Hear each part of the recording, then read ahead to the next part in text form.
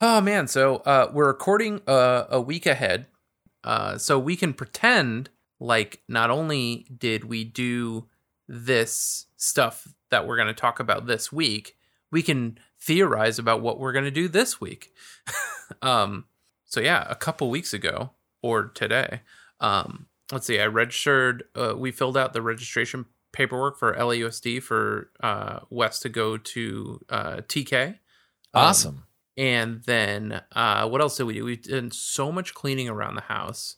I think we're both like insanely exhausted. That's why I was like, I don't know, man. I think I only have one in me for tonight because we cleaned and mopped the patio downstairs. We've completely like cleaned up our roof deck because they painted the building right before Keaton was born. Uh-huh. And we had to move everything to the center, so I'd put everything on the table and stacked everything away from the walls and everything. And then we had Keaton and never went back up there or anything. So yeah, finally this week we were like, all right, let's do it. And we have found a way to make it work with the two kids and get up there and clean, which is nice. Wes loves being up there. Is that a shared space or is it yours? No, it's our roof deck. Yeah. That's so we're awesome. in it's like a townhouse situation. So everybody has two living story, like it's like a bottom floor, which is like, I don't think anybody has a bedroom downstairs, but everybody's got a living room, kitchen, bathroom, of varying sizes, then living space on the second floor. And then on the third floor is some amalgamation of the air conditioning unit, the, a washer dryer situation. Like ours is a closet. Some people have like a whole hallway, and then an entire roof deck. Now, because we only have the closet for the washer dryer, our roof deck is huge, which is great. So that's awesome. So yeah, we have lights hung and been grilling this week and been killing Oh spiders. man, well I see the view from there and the picture of, so if I'm not mistaken, I'm going to guess now, that roof deck is facing east? Yes, sir. All right. I could tell by, because Susie had posted a picture of the sun hitting the palm trees, and I thought, oh man, that's pretty. That orange yeah, it's glow gorgeous. And like my favorite thing is like when there's a full moon, our door opens to the east. So the minute you open the door, if there's a full moon, it's just like right in your face. It's gorgeous. And there's no tall building, to our east. So we have pretty much a great view beyond the palm trees, which are tall. Man. Yeah, it looks beautiful. Same here. We've been doing, with the extra time, we've been doing like some extra cleaning and fixing things. And one of the things that I've been actually taking care of is kind of doing the intricate little details that I've wanted to do, those things in the back of my mind where I thought, I've got the time to be doing this. I just need to start doing it. And some of that stuff is just like tight, like even in my office here is just tightening up, cleaning certain areas because this doesn't obviously get cleaned a lot, and then making sure that everything functions properly. And it doesn't make it easy when I have two little imps that are running around. Oh God, yes. Touching knobs. So the last rule I made for Jack was just look, you can push all the buttons you want, but no knob turning. Because I don't remember where everything is. And, from the last couple of weeks that we've recorded, we had a little bit of an audio issue. I think that I've worked that out. There is a button that I had slid the wrong way. And I think what it was doing was it was on like low impedance and it was trying to draw more power from it. So it was making that buzzing noise. Mm-hmm. But that in turn affected the dials that are on my mixer, which kind of freaked me out because I thought these are the dials that I set. But before you and I got on tonight, I'd recorded a few things and it sounds okay, but it's just all of these things I try to dial in and you think you get it. And if you don't absolutely take a picture of it or mark it, man, I'm kind of like flying by the seat of my pants tonight. And you know what? We're going to record tonight. And if we don't get a good recording, well, then you know what, man? We're just splat out of luck. Hell yeah. This is Jimmy Eat Pod.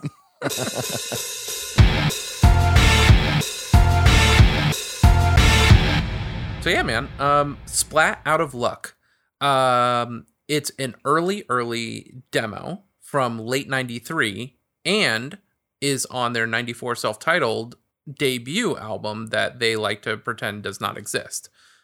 Yeah, and I don't know why, because I heard the demo first, looking at our spreadsheet, and I saw that it's on the 1993 demo. So I went to our repo and looked at that and listened to it, and for the quality that it was, I really like it. It was my first note on this was with this specific version that the feedback at the beginning completely reminded me of like 311's Down, which actually was around the same time, right? Oh, wow. Like 93, really? 94. Yeah. So not that it was influenced at all, but I liked that introduction. It's funny you say that because, recently, this was a couple years ago, but remember when, what's the first Rage album that really went big and they still play songs on K-Rock today? Was it the one with the Burning Monk? I don't know. I don't know their records that well, but I know. It was. Obviously, Oh my gosh, it's the guy. I had a buddy, Travis. It's not Battle of Los Angeles, right? That was 99. I had a buddy, Travis, who wore the T-shirt. Tommy's cousin, Travis. Rage Against the Machine. Oh my gosh, it's the yellow one, right, with the guy on it. I'm so bad at this. I won't know it if you describe it to me. Yeah, I might Evil know Empire. the title. That sounds right. That's it. So, they had released when that record turned 20, the original, or maybe it was 25, or was it? Because that record came out in like the early 90s, and it's so insane to me that record came out in the early 90s because by the time I was listening to K-Rock, they still played those songs nonstop. Like, right. It's insane. They still play those songs nonstop today, and they sound so fresh and modern compared to like other bands that you hear early stuff like this, for example. Like, doesn't really sound like Jimmy Eat World. Does sound very 90s. And in terms of opening their demo with it, I think it's a great opening track. Oh, absolutely. Because that was going to be my next point. Was I love that they opened with this one. It's so good to sort of fake out people, right? Like to say, oh, this is what it's going to be a slow, like cool, thoughtful, like sounds kind of emo-y song, and then they just rip into a skate punk beat, which I totally absolutely love. Like, I definitely want to go out skating. Yeah. That's what you said. You had texted me that you wanted to go like bust some kick flips. I wanted to go do some, bust some kick flips and grind in some manuals, man. And then I listened to, so you had texted or messaged me that you were surprised that there were two versions of it. And when I noticed that we weren't doing a second one for this, I thought, well, let me just go over to the self-titled album and listen to it there, where it's track 4. Mm-hmm. It shows up as track 4 of 10. So it's almost in the middle of the album. Mm-hmm. Maybe at the end of toward the end of side 1, right? Because this is I guess this would be on CD by weird. This time, I have 4 of 11, but I'll take your word for it. Yeah. Okay. I'll take your word for it. You're right. Yep, 11. Oh, okay. Cars is the last one. Classic. Right. 4 of classic 4 of 11, Cars. so. Who can forget Cars?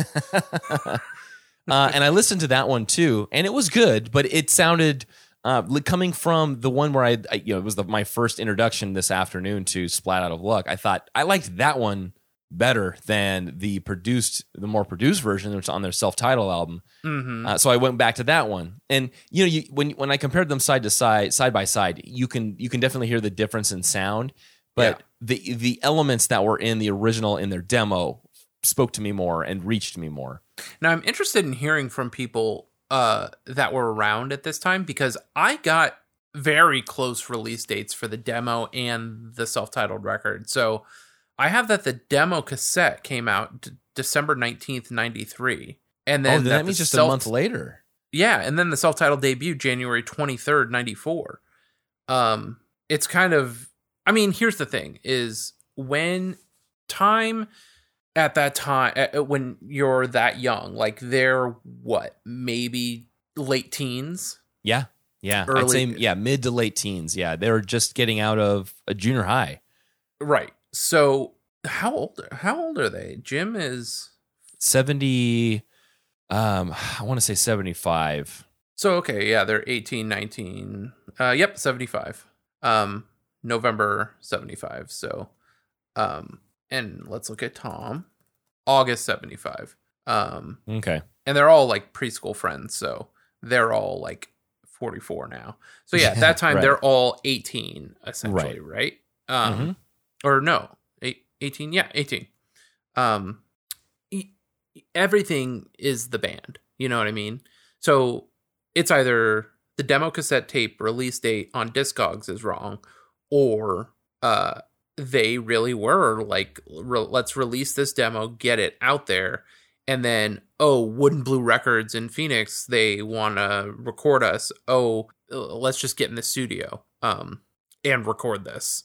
They also mention on the demo. Have you seen the liner notes for the demo tape? I didn't actually see that. Are those on Discogs? They are on Discogs, and they say specifically that, hey, these were kind of recorded in the wee hours of the night when we could get into the studio. And it even has a handwritten label from maybe Jim. I can't tell, because it doesn't look like Jim's handwriting now, which is like almost all the band's logos and things are based on his handwriting. But it says on the tape, on the cassette tape, it's a TDK, cassette tape that probably has way more time on it than the songs actually are. But it says, Jimmy Eat World, yes, I wrote all of these by hand. On the cassette. But the J case is actually really cool. This is the one that has the cartoon drawing of Jim eating the world, which is pretty cool. It's weird. Is that like a hand with like a anchor tattoo on it? And it says Can you Jimmy. send me a an image or a link to that? Yeah. Discogs, so I can take a look real quick. I'm gonna. I didn't find that, and I just me and Discogs trying to find something on there. I know. I've cracked the code. I've figured it out. It'd be easier just to link me. I'd love to take a look at that. This is on the this is on the liner notes, the image, or is this the cover? Yeah. So the cover itself is the artwork. So it's a bit. The artwork is really cool. Like, how old were the kids at this time drawing these pictures? I don't think I could draw a face, an arm reaching out. Oh, okay, yeah, it is an arm reaching out, grabbing the world in its hand. Right, on and black. then it says Jimmy with an anchor tattoo, like the most, like and especially in the 90s, like I felt like anybody who had a tattoo had to have an anchor tattoo like Popeye. Right. And just completely grabbing the earth and bringing it into his large gullet with his tongue hanging out there. So that's the cover. And then it has a spine, Jimmy Eat World, all lowercase, no spaces, with a period at the end. Very cool. Oh, yeah, totally. That's they're ahead of their time, actually. Super ahead of their time, yeah. I mean, like, bands debate that so much these days. And then the liner notes are actually really cool. I love the kerning and the spacing of everything. It's so haphazard and out there. Oh, yeah. It's tough to read the top, but it says Jimmy Eat World is Tom Linton. You can guess it says vocals and guitar. And then it says Jim Adkins, guitar, vocals, Mitch Porter, bass, Zach Lynn, drums. Then recorded by Jason Borman. Between the hours closely separating the 20th and 21st days of 1994. So it's interesting. This says that this was, I would insinuate that this was recorded by Jason Borman between the hours closely separating the 20th and 21st days of 1994. So they recorded it in one night on January 20th, right? Sounds like it, yeah. So this is not a 1993 demo. And then what does that mean for the release of the original self-titled record? Is it later in 94? And Discogs no, because that one I think would Wikipedia be... Wikipedia had the date wrong then? Or no way, because I mean, I don't recall where I got my date, but mine still says January 23rd, 1994. If we have both Discogs and Wikipedia saying the same dates, that one would seem their actual, the eponymous release, the first album, I can't imagine them having that date wrong, regardless of what the band thinks of it. Right. So curious. 484 JE Pod, if anybody knows. If you can help us to explain this. Thank you, Joel Leibow, Leibow. Thank you, Ophir Safina. That's a cool name. Thank you, Jeff Menninger, and I Ate the Sandbox. I wonder if that's a band. Thank you, Aaron Balkin, and Nothing Cool, maybe another band. And thank you, copyright 1994, Jimmy Eat World. So there's 1994 again. And, oh yeah, Play This Loud, which is like insanely teeny. And then there's like pictures of somebody eating cake maybe or something. Yeah, or maybe rice. Yeah. Oh, sure, yeah. I guess maybe cake would make more sense than rice. Why would you have like a pilaf, that they're eating? Yeah. Eat this pilaf, and we're going to take a picture. And then there's a cool artwork for what almost looks like, so this is the other side of the J case, where it looks like every little song has its own little artwork. So Splat Out of Luck, which is the opening track, has a little splat with these eyes holding a flower. Very Looney Tunes. Yeah, kind of cool. And then there's Toad that has a little toad next to it and stuff like that. But kind of cool, right? Oh yeah. So yeah, every little track has a little guy. I wonder, you're better at Illustrator than I am. Could you trace over that little splatty guy and get us a higher res image of that? Oh, absolutely. Hell yeah. Let's do that for the artwork this week. For sure. That would be cool. And we should do that the toad is going to be near impossible to recreate well. I'm sure that there's got to be somebody whatever else that other thing is, but somebody has got to have a better if somebody has a scan of this, send it to us so we can either A, get really good copies of the original images, or we can trace them over and sort of vectorize them. Right. That would be cool. Mm-hmm. Anyway, the splat guy is going to look great, I think. Oh, yeah. So yeah, that's the sorry, that goes in the liner notes as we dug into the release date of this, and very confusing that they would release a demo with insanely poorly timed vocals from Tom right on the demo, and then a pretty great sounding, although not very different, version that was released on the self-titled record. So from our previous notes on this track, I have down that it was produced by, I put Jimmy Eat World, but also Steve Naughton. I don't know if we went... Yeah, he did the record version. Jason Borman recorded the demo, so I would assume he's the producer, but Steve Naughton did the Wood and Blue Record self-titled record version. Well, check this out. So let's go down this little rabbit hole here. So Steve Naughton, I thought, what is Steve Naughton up to?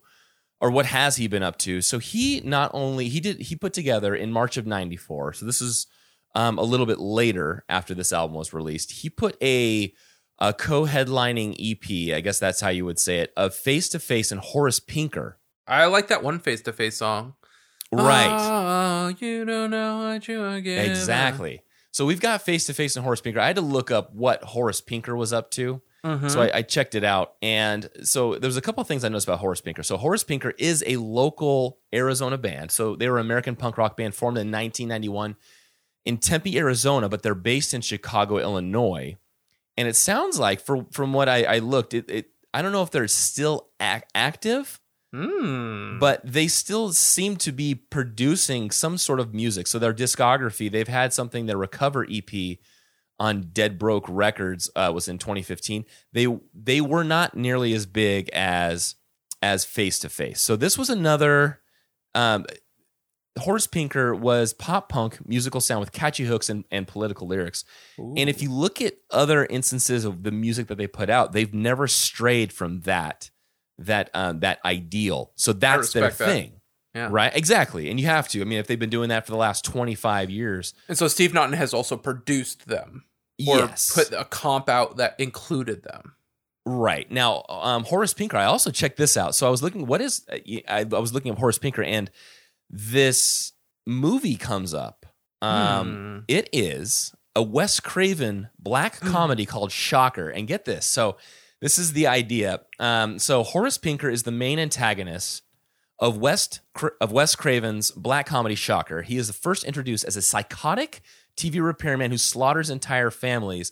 When finally caught and executed in the electric chair, he returns from the dead with a new array of demonic powers, including the power to control electricity and the ability to enter people's dreams. But get this. Nuts. Yeah. I know. Guess who he is played by? He is played by none other than Mitch Pileggi from X-Files, which I don't get, It just seems like that positive. But he's playing this totally whacked out guy that was in... insane, went into the electric chair, and he's got like all these marks on his head because he was fried. But that's who they named their band after, was a Wes Craven character named Horace Pinker. Nice dude. Mm-hmm. And I did actually grab a clip. So let me see. I've got a clip if you want to listen to it. Let me move to this Jimmy Eat Pod playlist here that I have.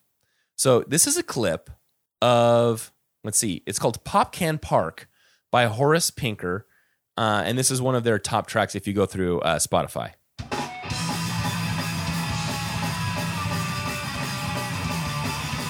So definitely got that pop, that pop punk skater sound. I'm so into this, yeah.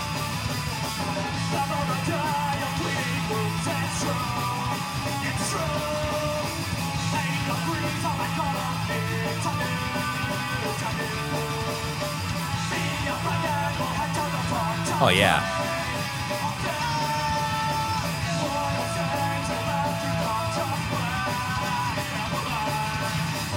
So they never really strayed from that I guess that visualization, that sort of approach that they've got with music.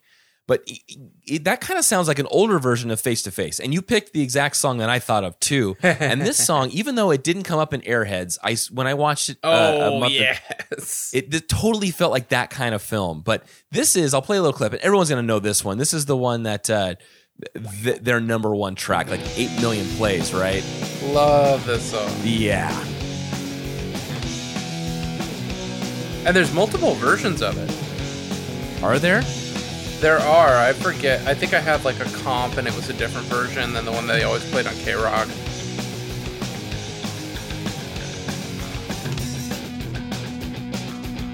But this is a way more produced version of what Horace Pinker's got going on. This is like a Horace Pinker. I love that bass Pinker tone. made. Fuck, that's so good.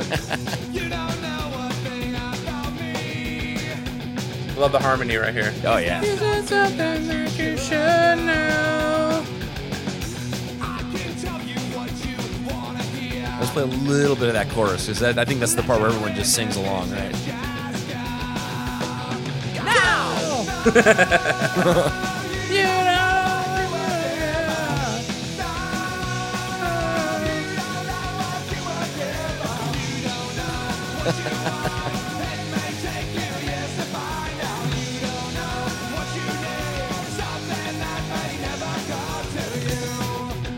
So there, yeah, that's Face to Face. When I saw Face to Face, Steve Naughton, I thought, okay, I know Face to Face, and then sure enough, looking at that top track, okay, definitely, that is like the quintessential mid '90s. Oh my god, pop punk track. Yeah. That's the montage scene track where everyone in the movie is just now they've come to realize their golden moment in the film, and they're just dancing around. Totally. Yeah. Now, check this out. So, where is my note here on this? I have okay, I'm going to go to the Face to Face Wikipedia. So, check this out. So, the bass, we were just talking about these guys. I don't know if we were talking about them on the pod, but we were talking about Me First and the Gimme Gimmes, right? Yes. And how they just sort of they kicked out Chris Shiflett? Yeah. Yes. So, guess who plays No with way. them?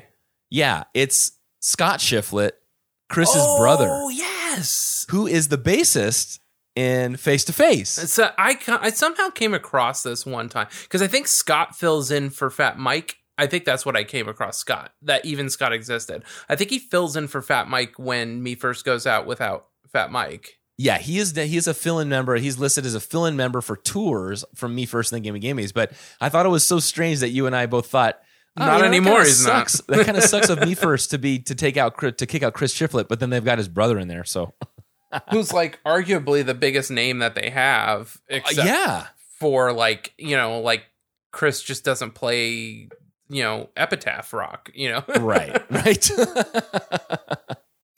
So I thought that was an interesting find that I came across because we were just talking about that and how Chris was somebody that has the same last name as one of the guys in Horace Pinker and is from Phoenix. So I'm asking her if she's related or knows him.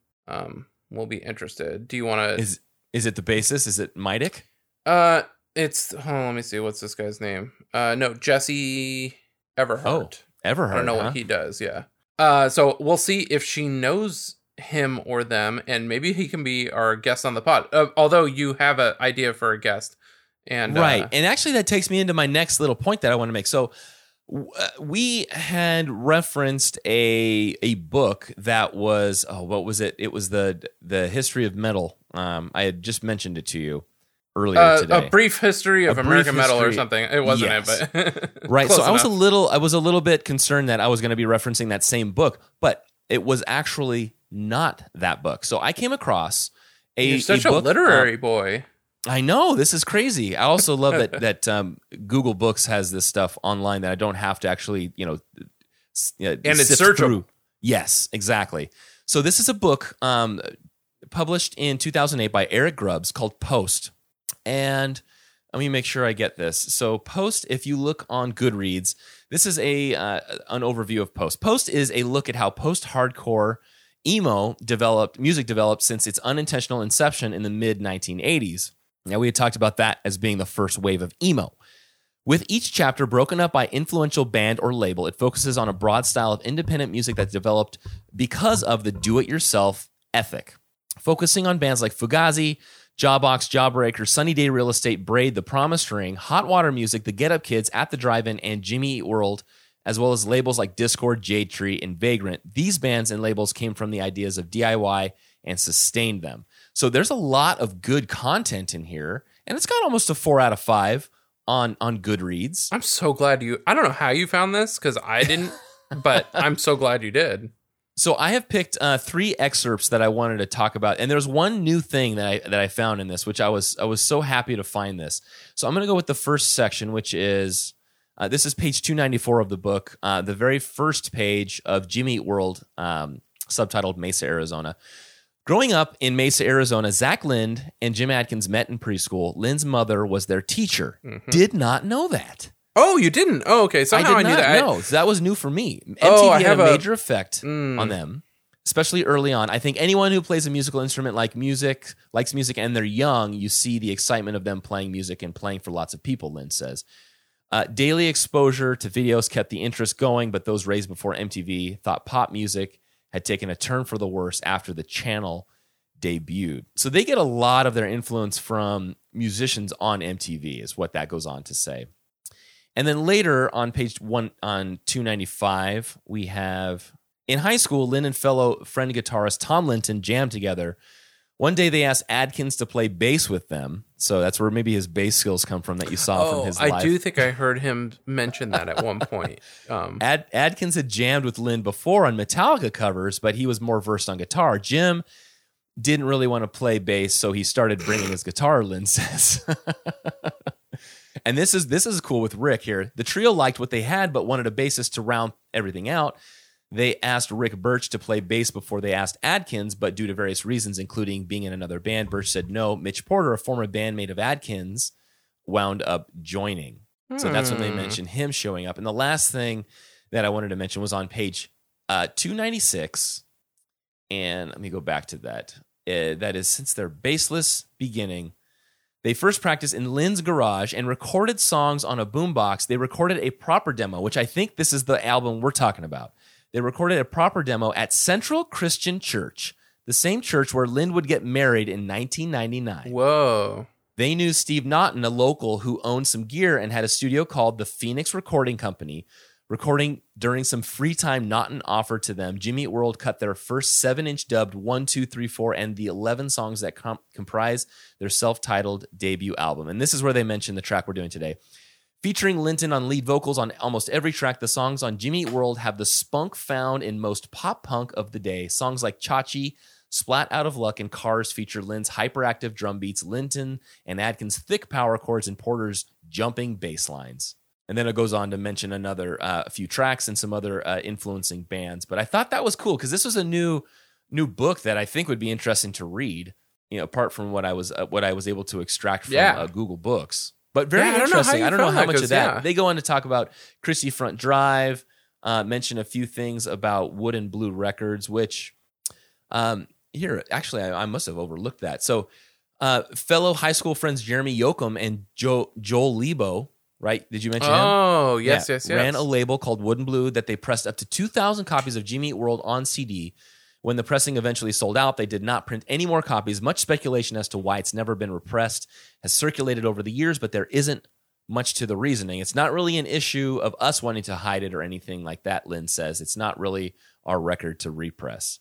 So I wonder if if this guy, Eric, had just talked with Zach for sound bites or, I guess text bites for this, and just asked him questions and interviewed him and then put together his Jimmy Eat World's portion of this. Because it's about 20 pages of it's extensive what he goes over. That's pretty cool. Talks about Promised Ring later on. So I'm gonna dip into that well as we get into those tracks. But I thought that was interesting just to kind of set a foundation for where the band was at and where they had recorded it. Interesting. So that sort of backs up this other thing that I found. So I was looking around on Discogs, and like we already said with the release dates and everything, because the release dates on Discogs of the demo tape and the self-titled debut are both that December 93 date. And I noticed that no matter which version of the self-titled record I clicked on had a lot of the same comments and literally the same comments, and some had more than others. So it's like somehow they're tied in the back end, but not really. But there's this guy named Temocore, Temocore, and just in February of this year, February 27th, he told somebody, because a lot of people are saying, oh, whoever uploaded the album art for this, it looks like it's a bootleg. And a lot of it is people talking about the CD. So I'm assuming they're talking about specifically the self-titled CD. This guy Temocore says, try to take some pictures of it. Oh, because somebody said, I saw it for $125 at a local record store. Is that a good price? Somebody says, this guy Temocore says, try to take some pictures of it and send them to me. I'll let you know if it's a legit copy or a bootleg. There were only 500 copies made, so it's most likely a fake. By the way, I'm a longtime friend of Jim, and I have one of the original copies. So there's only 500 copies of this original pressing, which backs up what that book said. So, right. Yeah, that's interesting. And I think I'll have to come across it when we do another track for this, but I believe he told somebody that there were like even fewer copies of, or I think there was one where he said there were only 2 copies of this ever made. The band has one and I have the other, or something like that. I don't remember what that was in regard to, though. And I don't remember if it was Temocore that said that, but it's kind of interesting. And we're starting to get into the nitty gritty of these people that were around back then, Right. And, being on that, the Facebook group and some of the people that are on the subreddit, I would love for them just to come on and give us some of this insight on what they know. Or call in 484-J8-Pod. Yeah. Just let us know, even if it's a little bit that you want to add to our, what we're kind of wading through here. So yeah, one person said that they bought one, but they're pretty surprised to see it. They think it might be a bootleg, but it's not a CDR. But then in another comment, somebody said, oh, the serial number on that CD, even though it's not a CDR, is not from 94, so it can't be the original, which is crazy. Like, people looking at that. Be able to tell from that, that number alone. So yeah, what a tangent we went on. But very cool. I don't know how you find those books and stuff, but that's why the two of us do the research, because checks and balances, man. Yeah, man. So should we talk about the lyrics at all? Yeah, sure. Before that, what do you think when you think of Splat Out of Luck? Yeah. I had not heard that term, and it wasn't the first one that came to mind. No. So do you think this is like a mix? Well, it's either flat out of luck or the more common shit out of luck, SOL. Right. But also, they're Mormon boys. So is that just like, I couldn't find anything on Google outside of Jimmy Eat World for Splat Out of Luck. Exactly. Me neither. But maybe it was just a turn of phrase that they had coined, or... I mean, they released the song twice, so they liked the idea of it. Yeah. I could imagine one of their moms or their moms saying it. Just totally. Yeah. And I mean, that's, well, I already did luck, honey. Yeah, I did one of those today. Like, my Splat Out of Luck is, things turn out best for people who make the best of the way things turn out. Yeah, exactly. That's my Splat Out of Luck. And I tried to look up where Shit Out of Luck originated. So it's the initialism from Shit Out of Luck, though sometimes euphemized. It was 1917, World War I military slang applicable to everything from death to being late for mess. Captain Boyd's battery, American Expeditionary Forces. Whatever any of that means. It's funny. Yeah. Did you also do what I did and look up the etymology for the word splat? I did not. Tell me. So that's a mid-19th century word from obsolete splat, split up, related to split. So I'm like, oh, interesting. So, I mean, a lot of it, I wondered if it was onomatopoeia, but I didn't see anybody say that it was. Onomatopoeia totally being believe a word that sounds like the sound that it makes. Oh, yeah. But apparently it's just derived from an obsolete word about splitting up related to the word split. And that sort of tracks a little bit. Split, splat. Like, is it the past tense? Is it not splitted? It's splat. Right. Yeah. Because it would be splitted out of luck. Yeah. Splat out of luck. Yeah. Maybe that makes it a little bit more deep. Now I guess we can then jump into did 18-year-old Tom Linton know I that? know, right? We can jump into the lyrics, and there's one line that I had favorited here. Okay. But it starts out with, my intentions are growing, but going nowhere near here. Seen it all once, but lost it inside of something, been pulled over my heart. Now that last line is to me seems like it's the most like introspective, or the one that's not as I guess it's surface level. I like to say it's better than what was the song we talked about last week, Garbage Picker? Like a Garbage Picker? Yeah, right. We see him, but he doesn't see us. Yeah,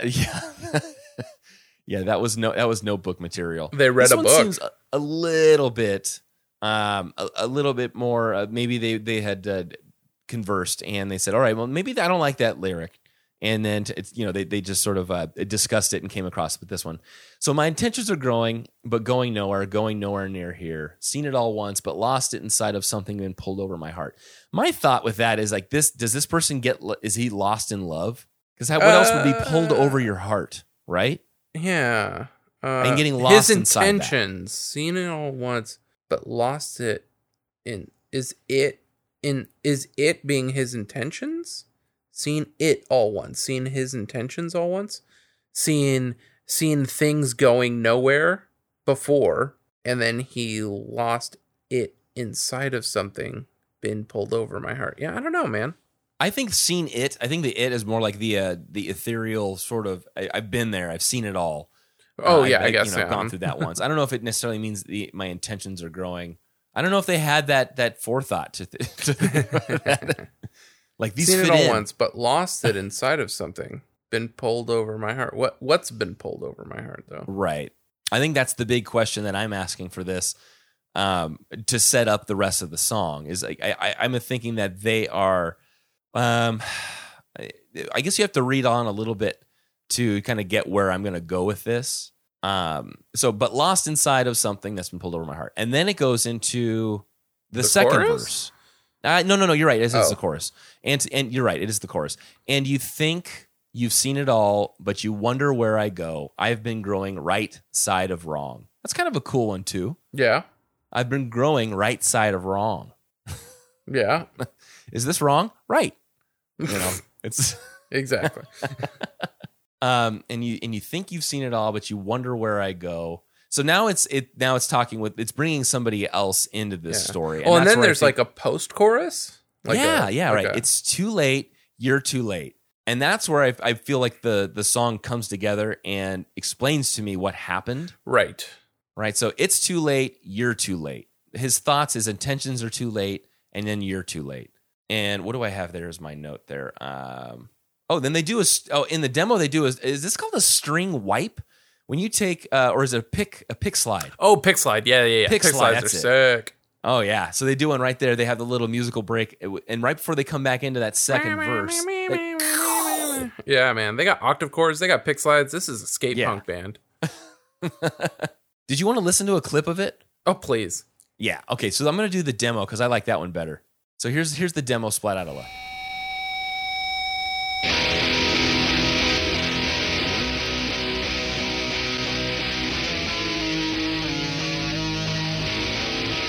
Those octaves, man.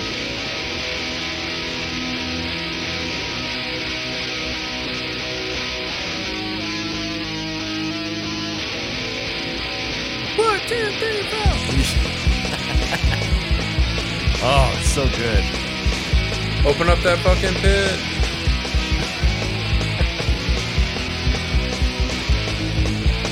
My intentions are growing, but going nowhere, going nowhere.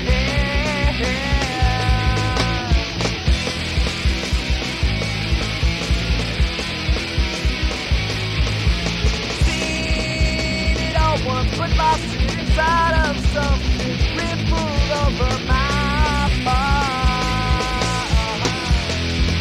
And you think you've seen it all, but you wonder where I've gone after growing right side up wrong. It's too late. You're too late.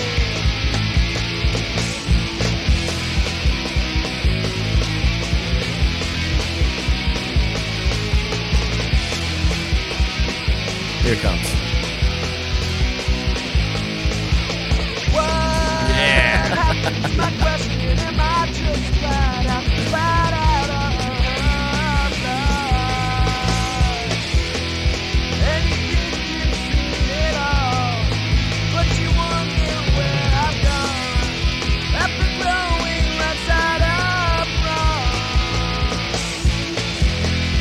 It's too late. You're too late. Good for them for not overthinking. Oh, man, it. dude, They really get out of there.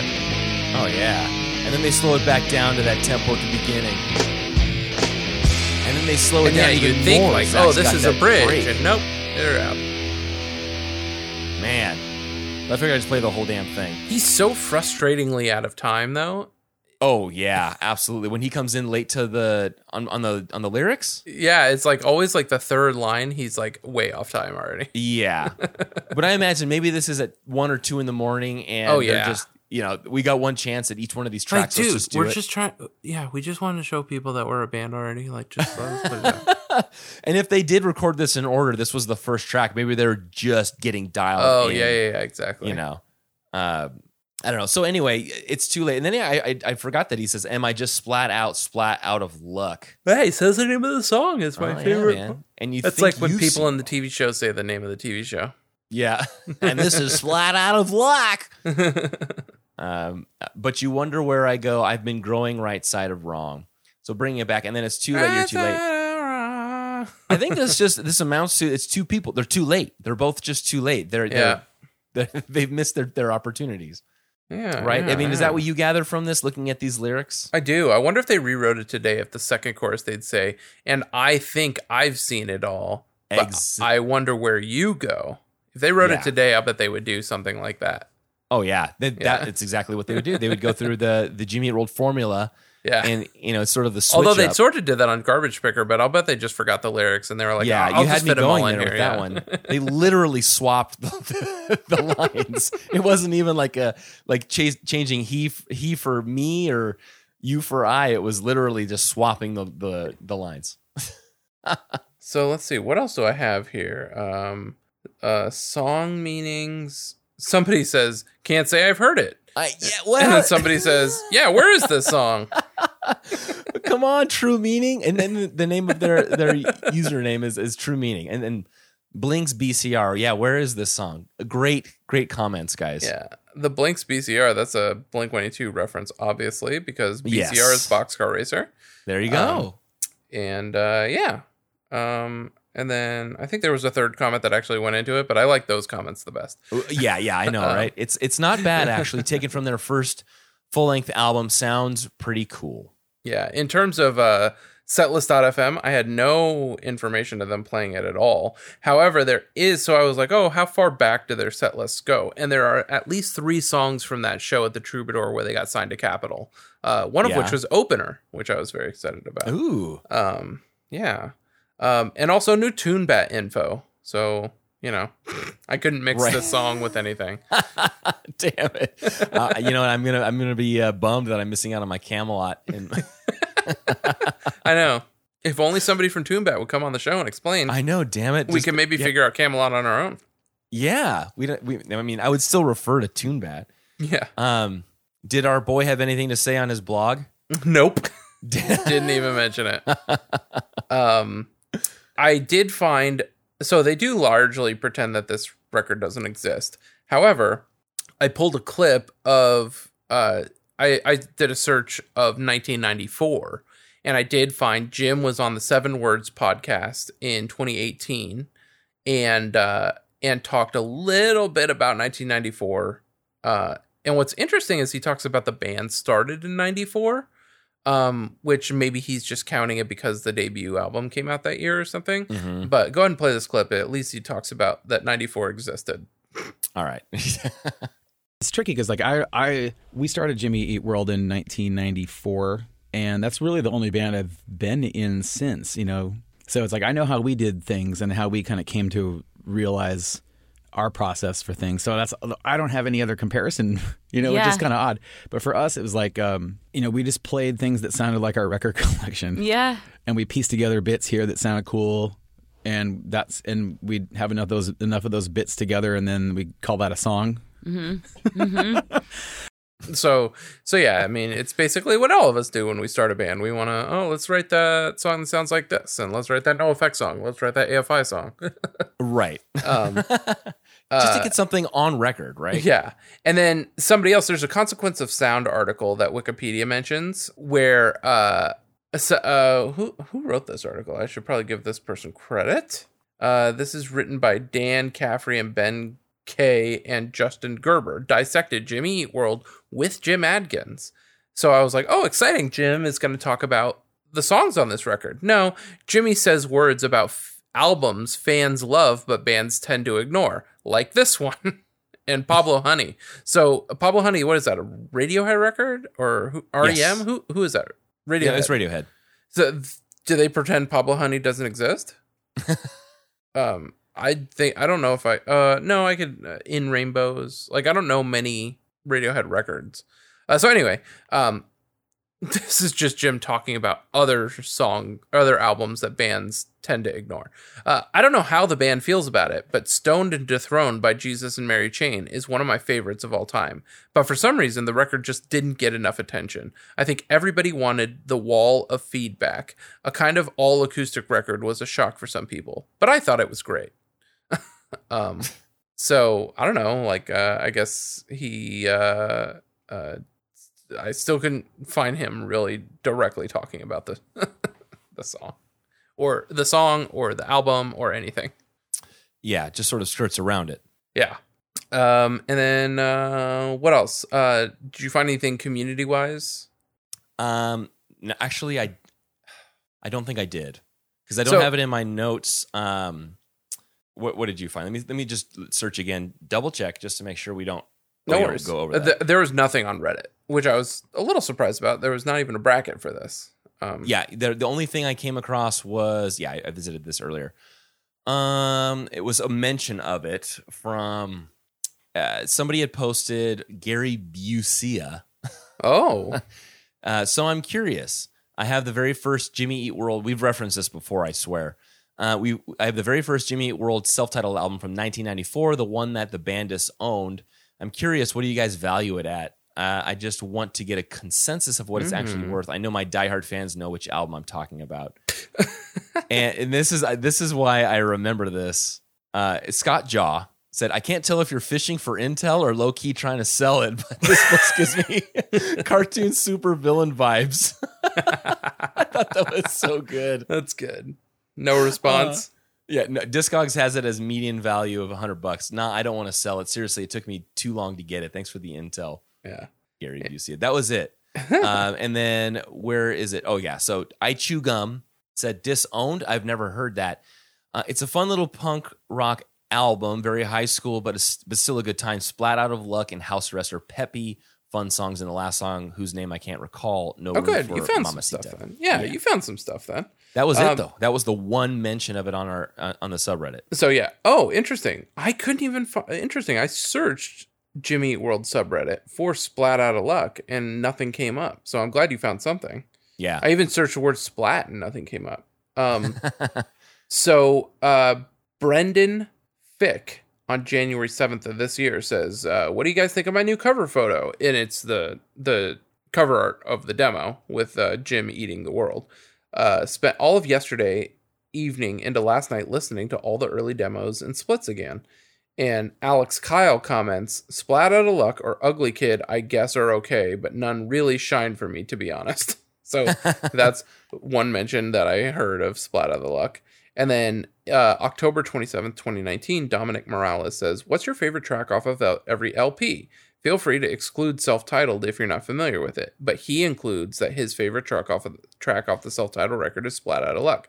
Literally no one in the 61 comments below mentioned that song. So, yeah, that's the whole social aspect of it that I heard. Well, I am interested to hear the other songs on the album just to get a better idea of where the album stands as a whole. But yeah, if I was to be introduced to the demo or the band through this song, I think, damn, this is a really well put together musically. You know, again, totally, the lyrics are a little funky, but Splat Out of Luck. yeah, I mean, they brought it in there. They brought in the. Yeah, there were a few parts like going nowhere near, and then when he holds out and yeah, I didn't where hear somebody near would here. normally just sing the lyric, and he just brings it at the tail end of that and goes here. Yeah, I guess I thought he was just saying nowhere. Yeah, it's our boy band. Yeah, totally. He's doing a big vocal run. So let's see. How many songs made it onto both things? I'm looking. Did Top Heavy make it onto? No. Was Splat Out of Luck the only thing that made it? Crooked, Grounded, anything. Crooked. Okay, Crooked made it. So only Crooked and Splat Out of Luck. Everything else is new material. Unless it has a different name. We didn't mention, but on the self-titled record, Tom sings all of the songs except for Usury. Usury is a Jim song. But we'll get to that when we get to it. Right. And then on the demo, I think they're all Tom songs. Yeah. And it's Tom season right now because it is. So let's see. I could not find any covers. Did you find anything you want to play? No, I couldn't find anything that was worth. Yeah, there were no covers for this specific track, but I didn't really find anything that I wanted to play. So, do you have anything that's like offbeat? I got three offbeat things. Yes, Lil Tecca. Okay, so Lil Tecca on SoundCloud has a song called "Out of Luck." So I spun it and I don't know. It sounds good to me. I don't know. Let's it listen. sounds So like I really wanted to listen to it so bad because I saw the picture on SoundCloud and I thought, that looks like somebody that could that guy got his picture taken, out at a pool in the summertime. And I thought, you know what? Why does this guy have so many listens? And then the more that I searched for Splat Out of Luck, this song actually came up. I thought, okay, this guy's actually got a lot more credibility than I. Okay, well, it's SoundCloud. Thought. He's a rapper. He's a SoundCloud rapper. Yeah. And this came out 8 months ago. Recent release.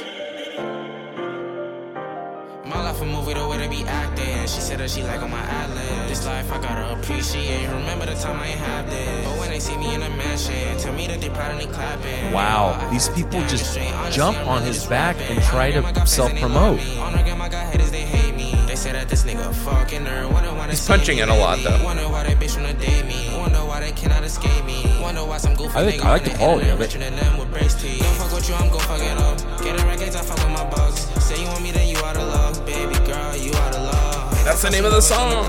Like who invite me to the club. But your sexy don't wanna try me, girl. Nah, that ain't enough. Don't fuck with you, I'm gon' fuck it up. I like it. That's actually really good. I thought it was absolutely worthy of playing on the show. Oh yeah. So check this out. So over almost 8,000 comments, but every one of these, Pete, my profile, you going. Okay, I'm out of touch here. You going FW? Is that going to be forward it or? Yeah, I don't know. Oh man, You gonna forward so it? bad. You gonna fucking love it? Yeah, but don't yeah, know. all caps. I don't really fuck with. Oh, the you gonna fuck self-promoting. with it? He's gonna say you gonna fuck with it. Oh yeah, you Yeah, gonna fuck with it. yeah. Yeah, that's it. And this guy, Is this his actual username? This account might deactivate follow reposted account. Oh my gosh. I guess. I don't really fuck with the self-promoting, but it's like the only way I can get my music out there. I'm not like other self-promoter. My music is fire too. I'd appreciate anyone taking the time to listen. Have a blessed day. Stay safe. Little Tekka, man. He's got so many people on his back. Yeah, man. And yeah, That was like really tons good. of comments just in the last day. Oh yeah. Yeah, I actually really enjoyed that. So Yeah, me too. This next one, it's called Strangle. Flat Out Dude. of Luck. And it's embarrassing, but so earnest that I gotta respect it. So You know how you get together with your buddies and you take some pictures when you're hanging out when you're younger in high school, maybe early college days, and you kind of throw something together in Photoshop and send it to them and you keep it in your circle? That Yes. seems like the album cover here. Strangle Wank is the I name have of this that. I'm gonna send you my version of that photo that I will not put And- out to the internet. album titled Strumming One Out. Jeez, dude. Everything's so embarrassing, but also insanely earnest about it. Okay, so you want me to play this one? Oh God, yeah, play too much of Okay, it. here's Flat Out of Luck. Strangle Wank. He worked hard all of his life, played the game and never stepped out of line. Followed the rules, but where did that get him? Nowhere. At 36, he ran flat out of luck. And that's about the time that he decided not to give a fuck. He quit his job, he burned his suits, missed his mortgage payments and got a tattoo. A woohoo. Hey. So fuck put down- responsibility. Bought a crash CD and took a pee from his motherfucking balcony. Real freedom is a park bench and a can of super strong. The pissing through his eyebrow and a homemade plastic bomb. Fuck working for a living when you don't have time to live. He knew that life couldn't get much worse than this. But it fucking did. This is good. Never said we wanna play this game. 9 to 5, you gotta be insane. Why would you want to make another man rich? Wasting your life being a wage slave bitch. Na na na na na na na na. Na na na na na na na na. Na na na na na na na na. Na na na na na na na.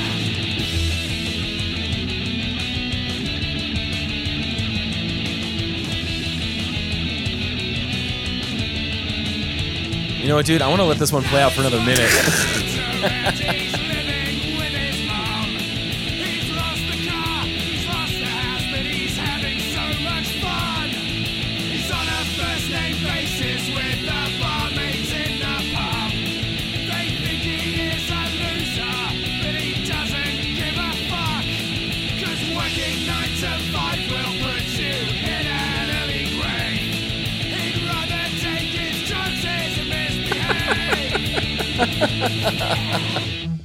He worked hard all of his life. Really bringing it down right bring here. it down for the end. Out of line. Followed the rules, but where did that get him? Nowhere. At 36, he ran flat out of luck. Oh, that's the name of the song. And that's Yeah. about the time that he decided not to give a fuck. Well, That grew on me very quickly. Just to follow with their whole Strangle Wank strumming one out. there's so much happening outside of the podcast. No one. Yeah. Oh man, that's a size medium shirt on me, by the way. Oh dang. Oh, I was such a skinny little boy. Oh yeah, man. The photos you take with your friends that you just won. Uh huh. Oh, I'm so glad I get to share that with somebody. Okay, so I have one more. This is called Shit Outta Luck.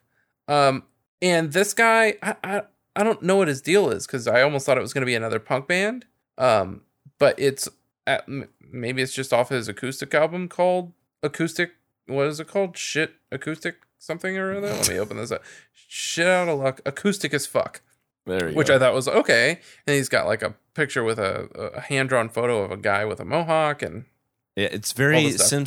Simpsons-esque to Yes, me. it is. Yeah. So I played the first track, Till I Fall Asleep. I didn't love the vocals, but I should have played Strangle Wank last. But Till I Fall Asleep, music was fine. Vocals were weird. But Okay. it's the band is called Shit Out of Luck.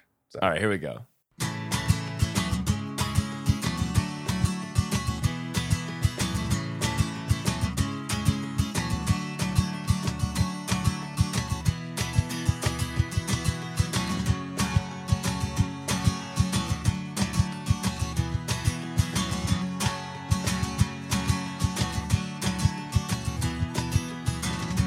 Did you see the news today? Brr. A world is full of darkness, full of pain. One more ends be sure, another soon is born. Will it be like this forevermore? Will there always be people killing for their own beliefs? Left behind children, the eyes full of tears. Will we one day rise like phoenix from the ash? Oh, this is like Seven Mary 3. That's why today one thing about a goddamn thing. I like the folk punk. Like, yeah, it's not aesthetic, as but bad as I thought. I mean, I thought it was going to be like terrible vocals. These are actually okay. This is like live vocals. Yeah. It's very dry. Yeah. Lie, fall asleep. So they're out of Stuttgart, Germany. Oh, that's right. And I remember when I played it, I was like, oh, this dude's singing like a normal dude. I mean, well, normal. Maybe like a Floridian Christian guy. But Yeah, and then you look at the other tracks like Ich bin raus and Yeah. Zilos durch I die don't Nacht. want to translate any of that, man. I don't know what it's going to say. If their name is Shit Out of Luck and it's acoustic as fuck, I have no idea what that's going to yield. Oh, man. I'm so glad yeah. you picked those because I came across those when I searched Bandcamp and I Oh, thought, good. I don't know. I'm going to leave it up to David to see if he wants, and he brought them in. Of course, you leave it up to me. I'm going to play. So yeah, man, what's your you got any final thoughts on the song? Yeah, I think you can tell that I really do like this song. I'm glad that I listened to the demo first. Even though the sound quality is a little bit more poor, I like the delivery that they have with that track. This is I'm excited to hear the rest of that demo album, and then listen to a few more songs on their self-titled because we've only listened to Reason 346. But yeah, I mean, so far I've been pleasantly surprised with their early stuff. So this is a banger for me. I like it. Yes, Top track. I agree, and especially like opening your demo with it. Like, no wonder they got signed. I mean, to a local record, but Yeah. label. But I love the bait and switch and all of that. That's just a good a good way to open your record, I think. And yeah, definitely want to go out and skate. Yeah, we should cut oh, some yeah. Rodney Mullen footage over the demo of this. That'd be tight. I'm gonna do it would that. fit right in. Oh yeah. So yeah. The other thing we didn't mention in housekeeping, and we'll just mention it here, is we got written up in NME. Yes. So NME, they've been doing this thing for the quarantine, essentially. That's like podcasts you should binge, and I think Blink 155 was mentioned on the last what feature that they Round? did. Yeah, Yeah. and I had sort of just responded to the tweet with a hands up emoji, and this time they responded and had us sort of like do a little blurb and everything, and he even wrote his own blurb about us, so I thought that was really nice. I was so excited to share that around. Yeah. The picture. Um, yeah, the screenshot of it. So yeah, Greg Cochran is the person that does the feature, and it's Greg Cochran's Podcasts for the People. Number 17, Comedy and the Lockdown, Narcos, and James Acaster's Greatest Year for Music Ever. Looking for comfort, listening, step this way. Now, we're not mentioned in the headline here, the insanely long headline here, but we were mentioned in the tweet that went out for it. So that was how I kind of got the heads up on it. And yeah, I thought, I can't believe I didn't think of this, is we're also listed alongside Fake Doctors, Real Friends, the Friends Rewatch podcast with Zach Braff and Donald Faison. Yes. Scrubs is a top 5 show for me. So Absolutely. the fact that we're listed in the same blog post with them is just a chef's kiss. for me. Man. But yeah, so here's what he said about us. The lowdown: essential listening for fans of the Arizona rock band. Presenters Justin and David dissect a different Jimmy Eat World song. There's plenty. They started in the early 90s on each weekly episode. So yeah, thank you to Greg Cochran. Yes, thank you, Greg Cochran. And if I hope this is a photo of Greg Cochran. He's such a dashing lad. Right, glasses, right? No, well, okay, so let me copy this image and send it to you. It's basically the image that's on the Oh yeah. That was actually a really well produced photo. You see all the lighting in there behind the boombox. Yeah. Pretty cool. Oh yeah, look at that. That's like how like sitcoms have all the lighting. If you watch a sitcom, like I specifically remember Big Bang Theory, and I think I had met somebody who's like a set dresser on Big Bang Theory or something, and they had mentioned to me about all the lighting they put behind the plates in the cabinets because otherwise the plates and nothing in the cabinets reads unless you can light it from behind. So they had developed like these like flat light panels that they just lay in the cabinets behind things, and it looks amazing. And also like chassis lights on, street racing vehicles, or some people put lights behind their TV that adapt to the scene that's playing. Anyway, very cool little touch. Oh yeah. Although this is I'm a fan of the ambiance. This is James Acaster, so maybe this is a photo of James Acaster and not Greg Cochran. So just kidding. James Acaster is a fine looking lad, though. Oh yeah. Okay. So now if I click on Podcast for the People, all the blog posts, it's of different photos of different people. Yeah. One of Phoebe Bridgers, one of the cast of the OC. So yeah, there it is. We are there, man. We made it. It's all downhill from here, baby. Down, man. I know. It's all downhill from here. This is what is this, episode 29? So after This is 30, 29, man. yeah. Dirty 30's coming up next. Yeah, man.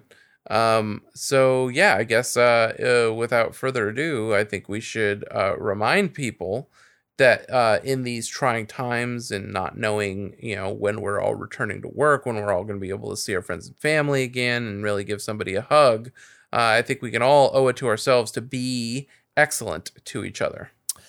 And party on, dudes.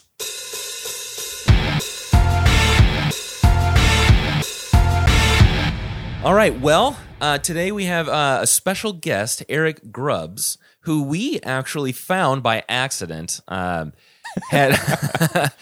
We were doing our typical Google searching, David and I, separately, and I came across the content, and I know that when we were chatting before, you had asked how I came across your book, and I guess it was more of it's a good thing, maybe. I don't know. As an author, it was a good thing that Google had indexed this information. We were searching specifically for Splat Out of Luck, which is a pretty early track in Jimmy Eat World's discography. And there wasn't a lot of information that we found on the subreddit, and not a lot of information in general online other than the lyrics and a few Wikipedia articles. But when I saw books.google.com and I saw some content and clicked on it, I was just amazed at how much information you had written on them. And so I picked 3 or 4 different spots to kind of isolate and bring them in. And then I thought, you know what, maybe if we can get Eric on the podcast, that'd be awesome. And sure enough, man, you got back to us so quick. Yeah, I'm always happy to talk to people about this kind of stuff, because this was 3.5, almost 4 years of my life. And if I am asked about this book for the rest of my life, I'm okay with that. It's just like, it's like the first thing I did for myself as an adult that was for the betterment of my life.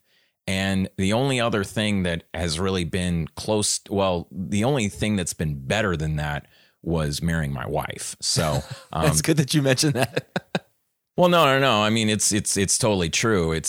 There are a lot of things about myself that I've just only really have discovered in my 40s. I'm 41 now, and really deciding to write a book with no agent, no deal, but just deciding to do something at a time that a lot of people were complaining about this book that Andy Greenwald wrote called Nothing Feels Good, Punk Rock Teenagers and Emo. I'd only heard about it, and then I decided to do something about it. And then I started to read it, and I started to really understand why people like me that experienced emo and post-hardcore would find that book rather offensive. So instead of just relying on message board rants and saying this sucks and somebody else should have written this, I decided to at least give it a shot. So I published this book in 2008, had to self-publish it. And as we speak, I am working on a sequel to it that will hopefully come out in less than 10 years. That's amazing. And if you look at all of the chapter listings, they are in a particular order, right? You do. Yes. You go into an overview of what hardcore is and Fugazi and Ian MacKay's role in Dischord Records. And a lot of that I'm being exposed to now. And for some people that have been in the know in this industry and in this music genre, they kind of go, well, Ian MacKay, of course. But to me, it's just kind of like, I didn't realize how much influence he had in a lot of this, both musically and then, on the production side and having the Dischord House available and just really promoting a lot of these up and coming bands.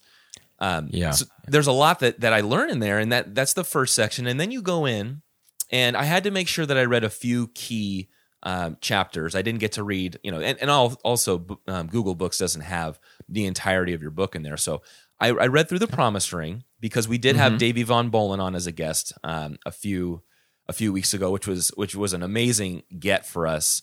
And then this afternoon I read Jimmy Eat Worlds. You sort of end the book, and and there's a reason why you end the book with them, right? Yeah.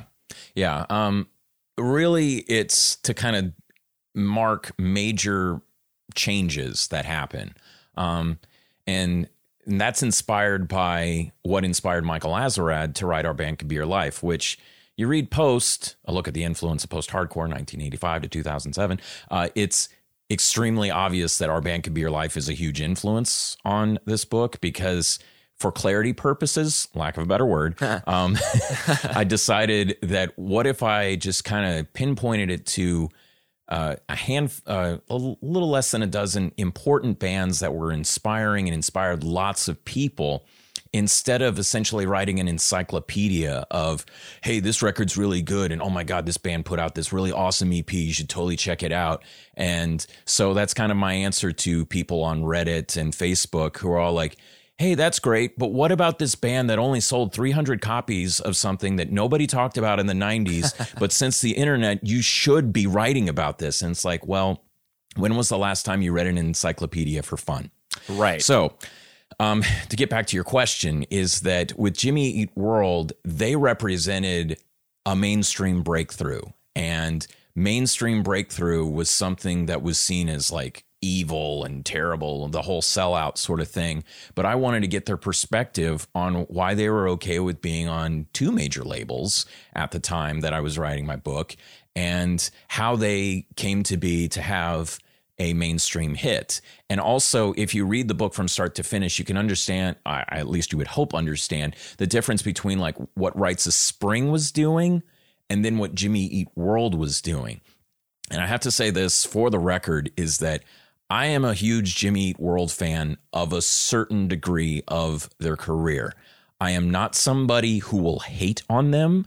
I will say this, is that ever since the record that they did since Chase This Light, I have had a lot of misgivings about their sound.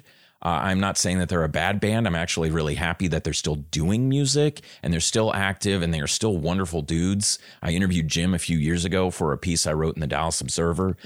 But for me, despite the fact that a number of friends of mine that still are very ride or die Jimmy Eat World fans, I haven't found a lot of their music to be totally up my alley, but I'm more than happy to like go deep talking about their beginnings all the way to Chase This Light. And as a side note, I remember the last time I saw Jimmy Eat World was opening for the Foo Fighters, and this was when Chase This Light had just come out, and they played Blister at that show, and I was freaking out. I was like, oh my God, they're playing a song from Clarity. And there was this girl near me, and I think she was a little messed up on something, or maybe she was just really overzealous. But at one point, she started yelling, "Play old shit!" as in, like, play something from Bleed American. And that's where I had to stop and say to myself, it's like, hey, they have a different audience now. Yeah. I'm not necessarily a part of it, but you know, it's just like understanding where I am now. So without that all the way, here you go. Right. That was 2007, right?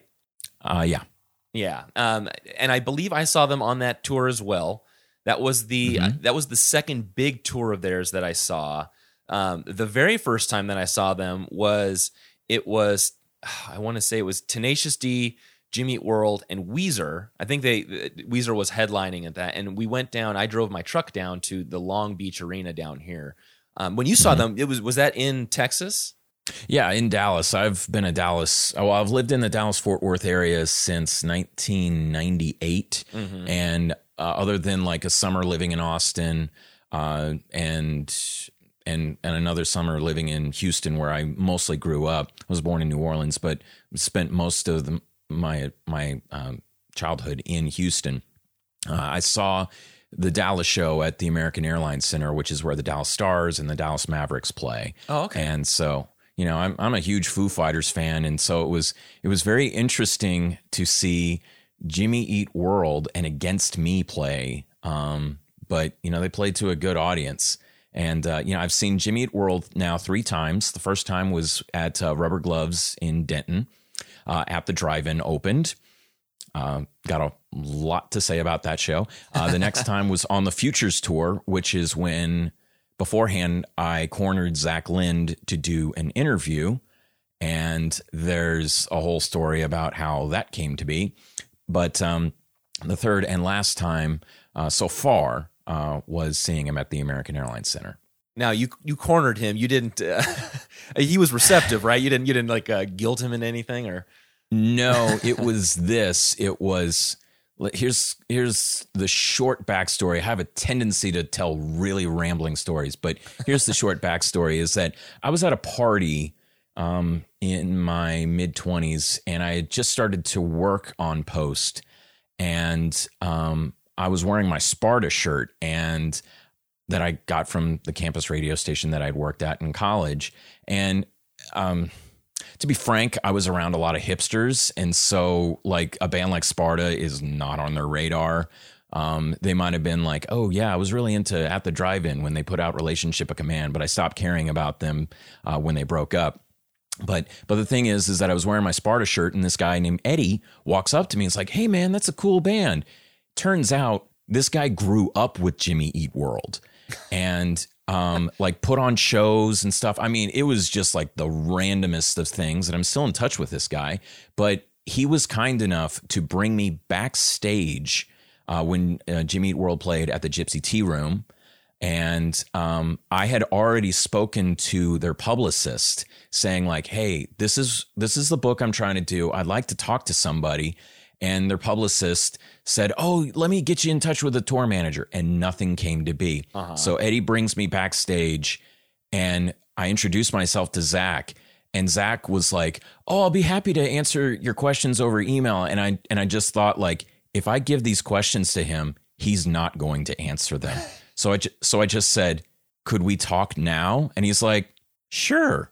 So we ended up talking for 30 minutes, and almost every single quote that you see in the Jimmy Eat World chapter directly from him is from that 30-minute conversation. And we wrapped it up right as the opener, The Rocket Summer, started. So that's how that came to be. Amazing. I was going to ask how you had talked with him, or at least interviewed him for those questions that or the I guess it would be the quotes that you had in that section.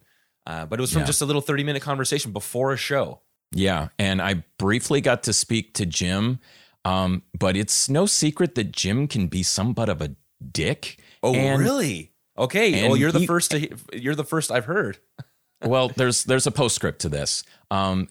I think he was not happy that I was asking questions when there wasn't an interview planned, and Jim has, well, Mark Trombino even said before they reconciled and they worked again, but Jim has been labeled as a dick sometimes. That's not to say he's one all the time. It's just sometimes he's a dick. And well, what didn't help is that their tour manager, I only asked like 2 or 3 questions, and the tour manager just said, you got time to ask 2 more questions and that's it. And so like that to me was an example of, okay, the days of just like walking up to them at Rubber Gloves and having Jim sign my my Blueprint split 7-inch, those days are over because of the fact that given the stature that they were, again, they were on the Futures tour, that they had to have people around them to get them from point A to point B, and they could do everything. But the thing is that years later, I interviewed Jim, as I said before, and Jim was totally awesome. He was a great dude, Yeah, and right. and that's what I always say to people. It's like if you have this one bad experience with somebody, it does not mean that person is 100% a bad person. As an aside, I interviewed Ian MacKaye twice on the phone, and he was a total jerk, total jerk to me. But the interview quotes that he gave me were golden, and then I met him a little bit after the book came out, and he remembered me. He was really, really nice, and he sent me a postcard, and it's framed in my office, and I'm looking at it right now. Yeah.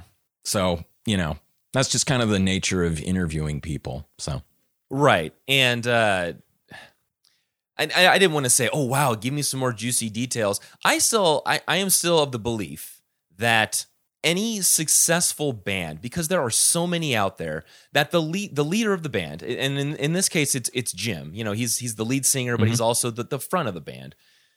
You have to have a business ethic and let's get down to business attitude. And for somebody who in interviews comes off so nice, it's like I've got to understand that this guy can't be that jovial all the time. He has to be correct. Yeah, business. Like, if we're at a show. So I get that. I mean, I don't look down on it, or I don't look at him in any less of a shining light that I already did. I still think he's an amazing person, and I would love to meet him. But I mean, it doesn't. This is the first time I've heard him being called a dick, though. And well, I'm using a word that somebody very well known has said on record about him. So yeah, but again, not trying to cause drama here. It's just I just got to own up to how he treated me. But then I have to also look back and be all like, let's see it from his perspective of like, you don't know this guy. What's he trying to do? And also due to the fact that Jimmy Eat World they were so at that time, when Bleed American really blew up, they were not wanting to be like, yes, we're an emo band. Right. It was just more like, no, we're just a rock band. Just let it go. But, the myth has always been like, well, we can't call you a pop punk band. We can't call you a hardcore band. We can't call you just a rock band. We have to call you an emo band. Right. And that's how they got labeled. Right. And I'll also say this about a big impetus for writing this book. Was that I worked at what was then known as an oldies radio station. And I was seeing artists that are some of the biggest artists of all time be reduced to quick little factoids and like say that they had like 30 big hits, but the station was only playing 6 of them because they quote unquote tested well. And I just thought about how nostalgia is this thing where you take all the things that you want to remember, you have good memories of, and you just sell it back to that audience. And there are some things that meant a lot to people that you just reduce to one little thing because of Billboard chart positions. And at the time, and I believe still, Jimmy Eat World is technically a one-hit wonder. So I just thought of like, well, what if there was some radio guy in 15 years that was like, oh, that was The Middle by Jimmy Eat World. Hey, whatever happened to those guys? That emo band. Oh my God, I just had that crazy emo phase. And I just thought like, well, I should at least try to put some information out there that shows there's so much more than just a single that went really high on the Billboard charts and an album that sold 3 million copies that had to go through a couple of album names.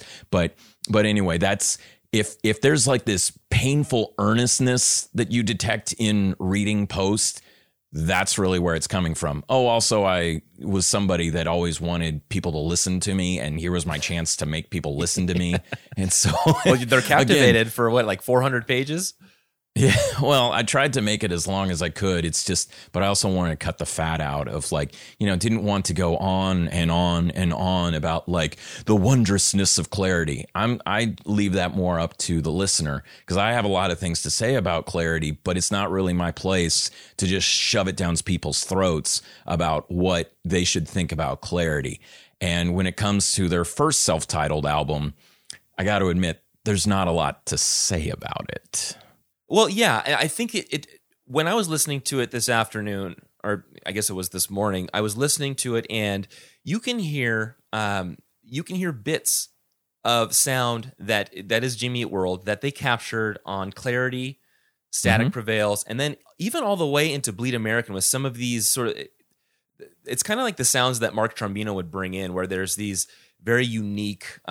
Sometimes it sounds like a guitar, kind of half connected to a cable, but they use that as an intro, and they have that on that self-titled album. It was very much, to me, it seems very broken up. Like they had all these songs and they put them on that, and maybe that's why they don't hold that as part of canon. But Right. I still feel like it's got so many tidbits that tells like an early story of where Jimmy Eat World was going to go that they've held on to, for those next few records. But yeah. I agree. Yeah, it does seem like it's got it's not really, I don't know, formed, I guess you could say.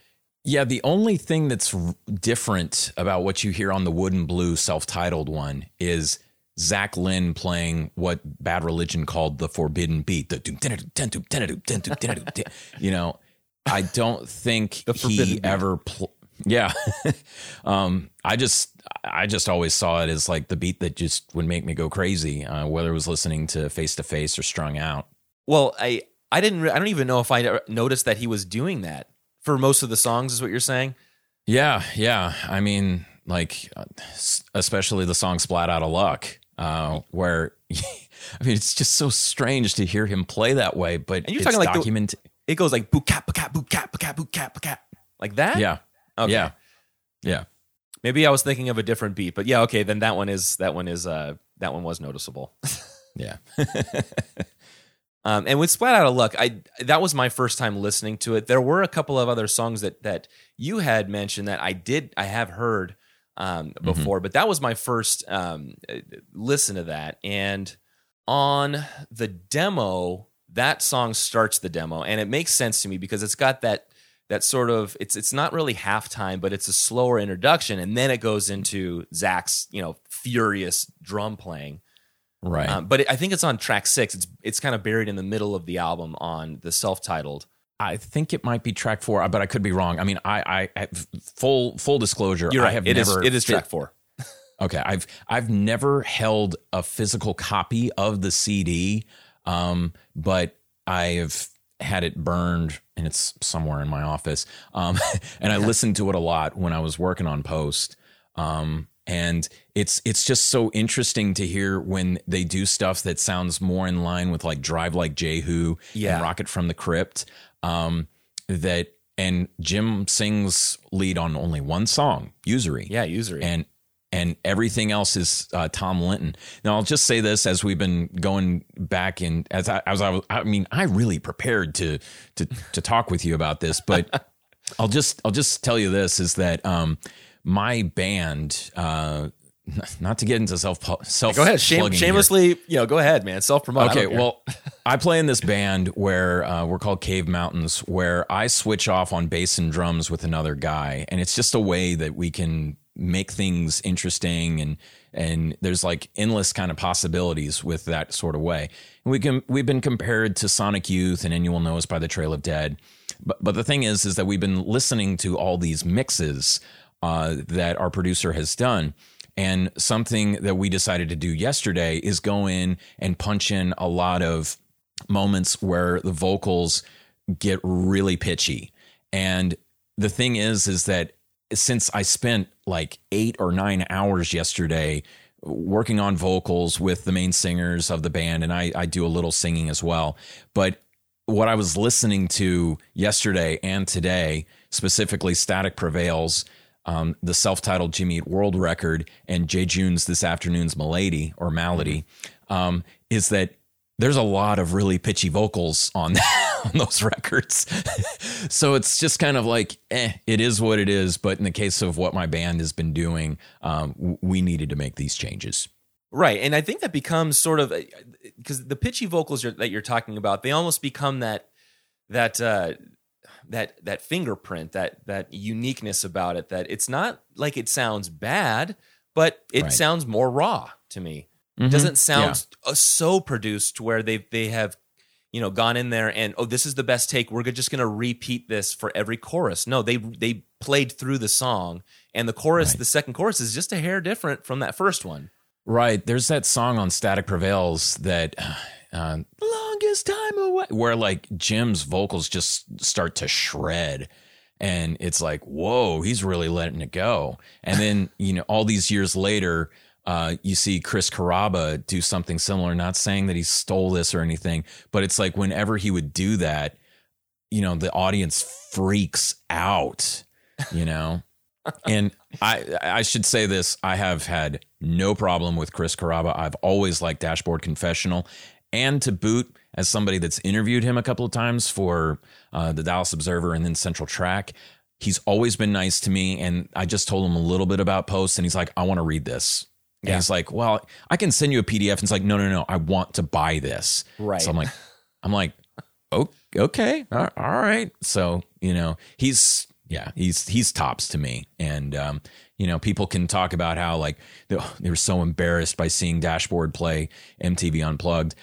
To me at that time, when so much rock music just needed to be cathartic and not fake, I don't blame that audience for just opening up and singing along the way that they did. And I think, but that's a whole other story. I'm getting off topic. So let's get back on topic. No, I was listening to that. I mean, I was when you mentioned the Unplugged thing, it took me back to when I had watched the replay of that, and it wasn't like I watched it online. They just had MTV. It was replaying it just because of it was so unique. Yeah. Okay, so you had mentioned two songs that you said you could go on for about 30 minutes on, and one of them was "What Would I Say to You Now," and that's a fast jam. It ends. Static Prevails, right? Well, the reissue of Static Prevails. It was originally on a 7-inch, and I am currently blanking on who it was. Feel free and call the number that Jimmy Eat Pod has supplied, so you can yell Eat Pod. Yeah, where you can scream and or leave a comment and be all like, "Yes, Eric, because you don't know this, you clearly do not know anything about Jimmy Eat World, and you need to get off this show and never be on it again." So that's kind of the nature of internet comments, right, folks? Right. But anyway, what I would say to you now, that song kicks ass. That chorus is just incredible, and I actually saw them play that when they were touring off of Clarity in March of 1999. A freezing cold night in Denton. Jimmy Eat World was fantastic. Jim signed the 7-inch that I bought. But At the Drive-In stole the show, because that's when At the Drive-In looked like they were going to rip apart the stage. Right. Oh, yeah. And so it was incredible. And there was a previous episode where you guys were talking about how Tony Hajar from At the Drive-In and Sparta. On Disintegration, Yeah, on Disintegration, where you wondered, it's like, did they tour? It's like, oh, yes, they toured. And they also worked with the same A&R guy, Craig Aronson. And Craig Aronson is a name that, for right now in my book, this book I'm currently working on, which will be called Forever Got Shorter, by the way, you're going to hear Craig Aronson's name a lot, because he worked with Jimmy Eat World. He worked with At the Drive-In, and later on he worked with My Chemical Romance. Right. And sadly, he died of cancer a few years ago. And and everything about him is just positive. But anyway, the thing is what I would say to you now is one of those songs that was only available on a 7-inch. And when I was involved with the Jimmy Eat World email discussion list, people would talk about this song and Speed Read, H Model. And then there was this new song called Sweetness that they did not play at the Denton show, but I heard that they played in Austin, and my friends were like, that song it's this really, really good song. And that's what led me to download Napster, because somebody asked one day in the email discussion list, it's like, how did you get this song? This demo of Sweetness? And it's like, oh, I just downloaded it from Napster. And I was living on campus at the time, and I thought that Napster was just a great way to supplement the music that you already bought with stuff that you could not buy, or it was like impossible for you to find. Right.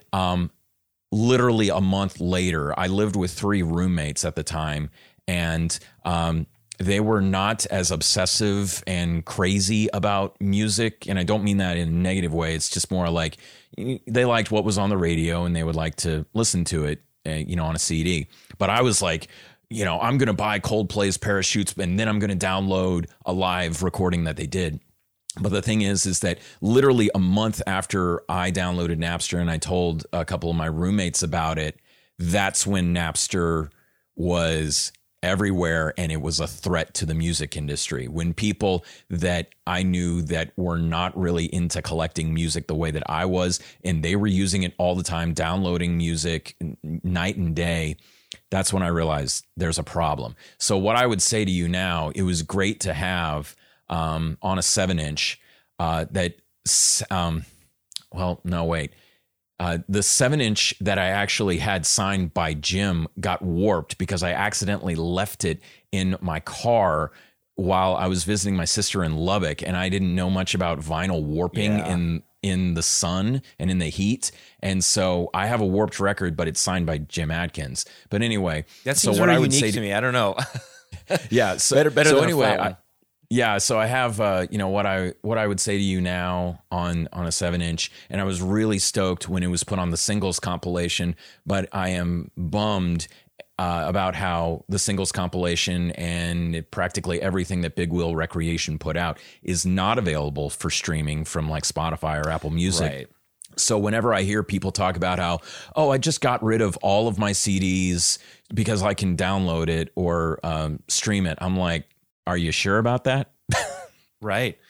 Yeah, and I have the largest Case Logic makes, right, of CDs. And they were the big ones. They had the 4, and I want to say it was about 4 or 5 inches thick. I can't bring myself to throw them away. Not throw them away. I would donate them. But donate them because I went through the list and I went through my Spotify and I said, okay, I'm going to favorite this album because I have this one. I'd say about a third of them were unavailable for whatever reason, if it's a copyright or they just never transferred it digitally. So I just, it's the same concept. I can't bring myself to get rid of that because I don't know what's going to be available. Right. Yeah. And if it's here today, it could be gone tomorrow for no reason. Right. For example, this is a band that has nothing to do with Jimmy Eat World, but there's this Irish band called Therapy with a question mark, and they made incredibly bizarre but really tuneful metal pop punk they're actually still around, but in the mid-90s they put out a few records on A&M, and one of their best records is Infernal Love, and it was not on Spotify for the longest time. They put it on Spotify and then it magically disappeared like only a few months later. So I'm like, yeah. And and YouTube isn't the most reliable thing for having a good quality copy of something. Now, having a copy of Splat Out of Luck on YouTube is pretty cool, but right. But you can't trust that it's always going to be there. And I think people are being very naive that if they think, well, everything's just going to be available for streaming or download. And I'm sorry, I don't buy it. Right. And in these songs that we're doing their entire discography. So we've got some very obscure tracks. There were some that David does have a grand library of. He even recorded the show that Jim Adkins did at Velvet Jones out here in Santa Barbara that he and I both attended.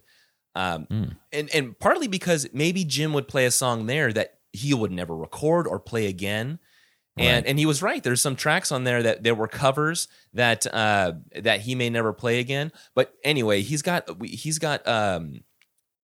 we have a shared drive of all these tracks because there's so much. I want to say, maybe a quarter of Jimmy Eat World stuff that we can't find in good quality online. Yeah. That we need to access and be able to refer back to or bring up on the podcast. And so we do. We can't rely on, he's got Apple Music and I've got my Spotify, but between those two, we can't rely on them. Right. Can you share this drive with me after the show? Absolutely. You bet we can. Sure. Thank we you. have with a couple of people on the subreddit. And we sort of mix and match. There was a couple of people who said, "Hey, look, I've got a few things that you might not have." And sure enough, let's just share. It's like, it's kind of like a little bit more, it's like Napster was back then, but a little more personal. Mm-hmm. Oh, now, you had mentioned this several times in the book, and I just don't know about this, but you mentioned the relevancy of 7 inches to the entire music scene. Mm-hmm. Now, I know that Jimmy Eat World, their 7-inch was 1, 2, 3, 4, but there were a lot of other bands that had a lot more 7 inches released. What is the relevancy of 7 inches to this? And they're all it's all vinyl, right? And you can fit like a couple of songs on a 7-inch, maybe. Mm-hmm. Yeah, depending on if it's a really fast song, like pop punk bands could put at least 2 songs, or usually on average 2 songs per side. And 7 inches were really, a way to go. I mean, like, as an aside, yes, this is a mini rant. Anytime I hear somebody say like, "Hey, vinyl's making a comeback," I'm like, it never went away. You may have not seen it in a Best Buy or a Target for a long time, but it never fully went away. And really the punk and hardcore scenes kept vinyl alive. And when it comes to 7 inches, this was a great way to introduce people to it. What you see now with, when you log on to your Spotify account and you see like people also listen to this, that's essentially what 7 inches did along with compilations, is that here's a great case in point. Okay. I am a huge Face-to-Face fan, was one in high school, and the love it has never gone away. Right. Right. And so I reached a point after listening to Face-to-Face after a few years where I decided I want to own everything that Face-to-Face has ever released, as in like songs that are not on any record. And so I bought this split 7-inch with a band I had never heard of called Horace Pinker. And yes, named after the Shocker villain. Right. And yes, and when I had the opportunity to ask the actor that played Horace Pinker at a horror convention, I just politely asked him, "Have you ever heard Horace Pinker's music?" And it's like, "No, but I've heard about him." And he was so nice. Anyway, the point is that I was introduced to this band, Horace Pinker, that there would have been no way else that I would have heard them. And they had what I would later know as an emo-ish kind of sound. So it was people getting turned on to that stuff all the time. And if there was one band that you could say like did that to a T for really good reason, it was Braid, the band that's formed in Champaign-Urbana, Illinois. They put out music on comps, any kind of comp that they could be on, any 7-inch, they wanted their music out there. And it was actually because of a 7-inch that Jimmy Eat World did with Christie Front Drive, is that is how they got signed to Capitol Records, because the A&R people saw Christie Front Drive open for Sensefield at a show. And Christie Front Drive, let's just make it abundantly clear, they never wanted to be on a major label.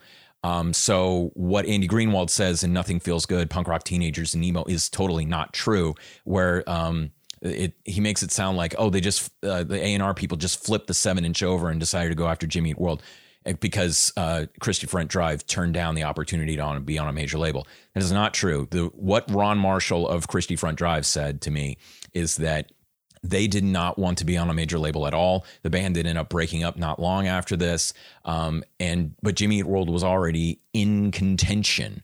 And so I believe the song is Digits on that split 7-inch that they did with Christie Front Drive. Yep. So that's the power of 7 inches. And I still think it's a valuable way of introducing people to bands. Okay, yeah, and it's funny that you mentioned that 7-inch. So we were doing, we hadn't really looked into Steve Naughton at all, and I wanted to look at, hey, what's Steve Naughton doing?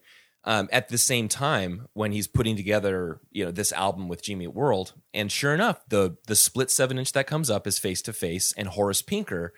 So in this, I know you haven't listened to the episode, but we do mention that, and the fact that Mitch Pileggi, who ends up going on to be, the head. I don't know if you were into X-Files at all, but he was I just know him. I know him more from Sons of Anarchy. Sorry to interrupt. Is he in there too? I never saw the series. Yeah, he plays a very scary white supremacist. So he goes from playing Horace Pinker to being like the head of the FBI. Now back to this man. Maybe that's more of his style, is the crazy the killer. Right. Yeah. Okay. So I see. So it's just taking a band that has a lot of clout, relevancy, and then putting a band that they're almost, it's like they're saying that this band is worthy of listening to. Take a couple of minutes out of your day and listen to this. Mm-hmm. Yeah. I mean, if I had never heard of the band Blueprint, but they did a split 7-inch with Jimmy Eat World, and that's how I was even aware of them. Yeah, it's so different now. I'm thinking, right. It was 1998 when I got it was around the same time that I listened to Lucky Denver Mint on K-Rock.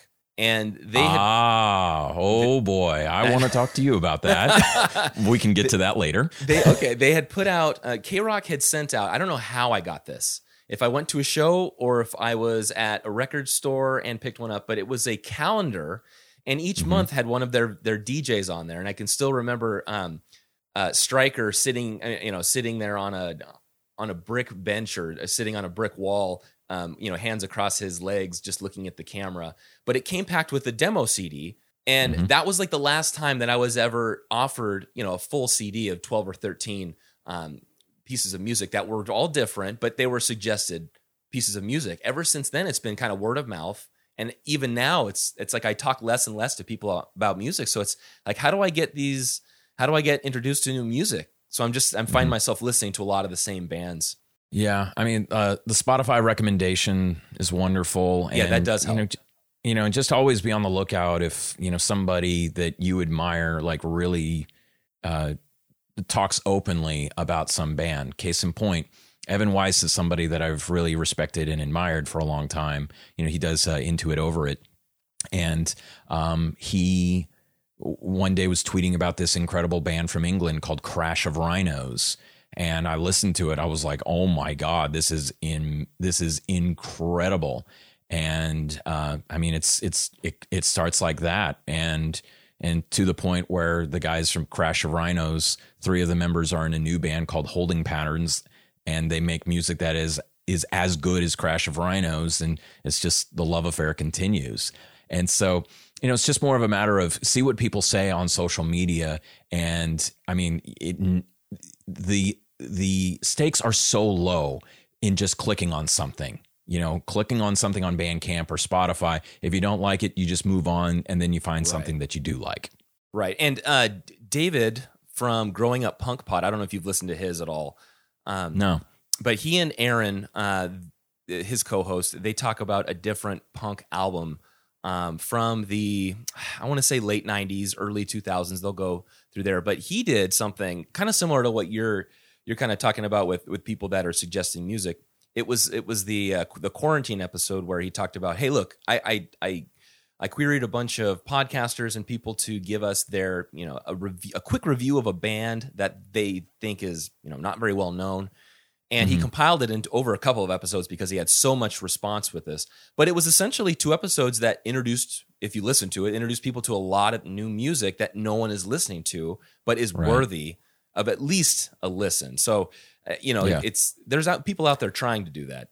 Yeah, this is right up my alley. I mean, right before we started recording, I asked if you had ever heard of the Dig Me Out podcast. Those guys do just this incredible job of just talking about the most obscure major label releases that somehow ended up at the college radio station that those 2 guys worked at.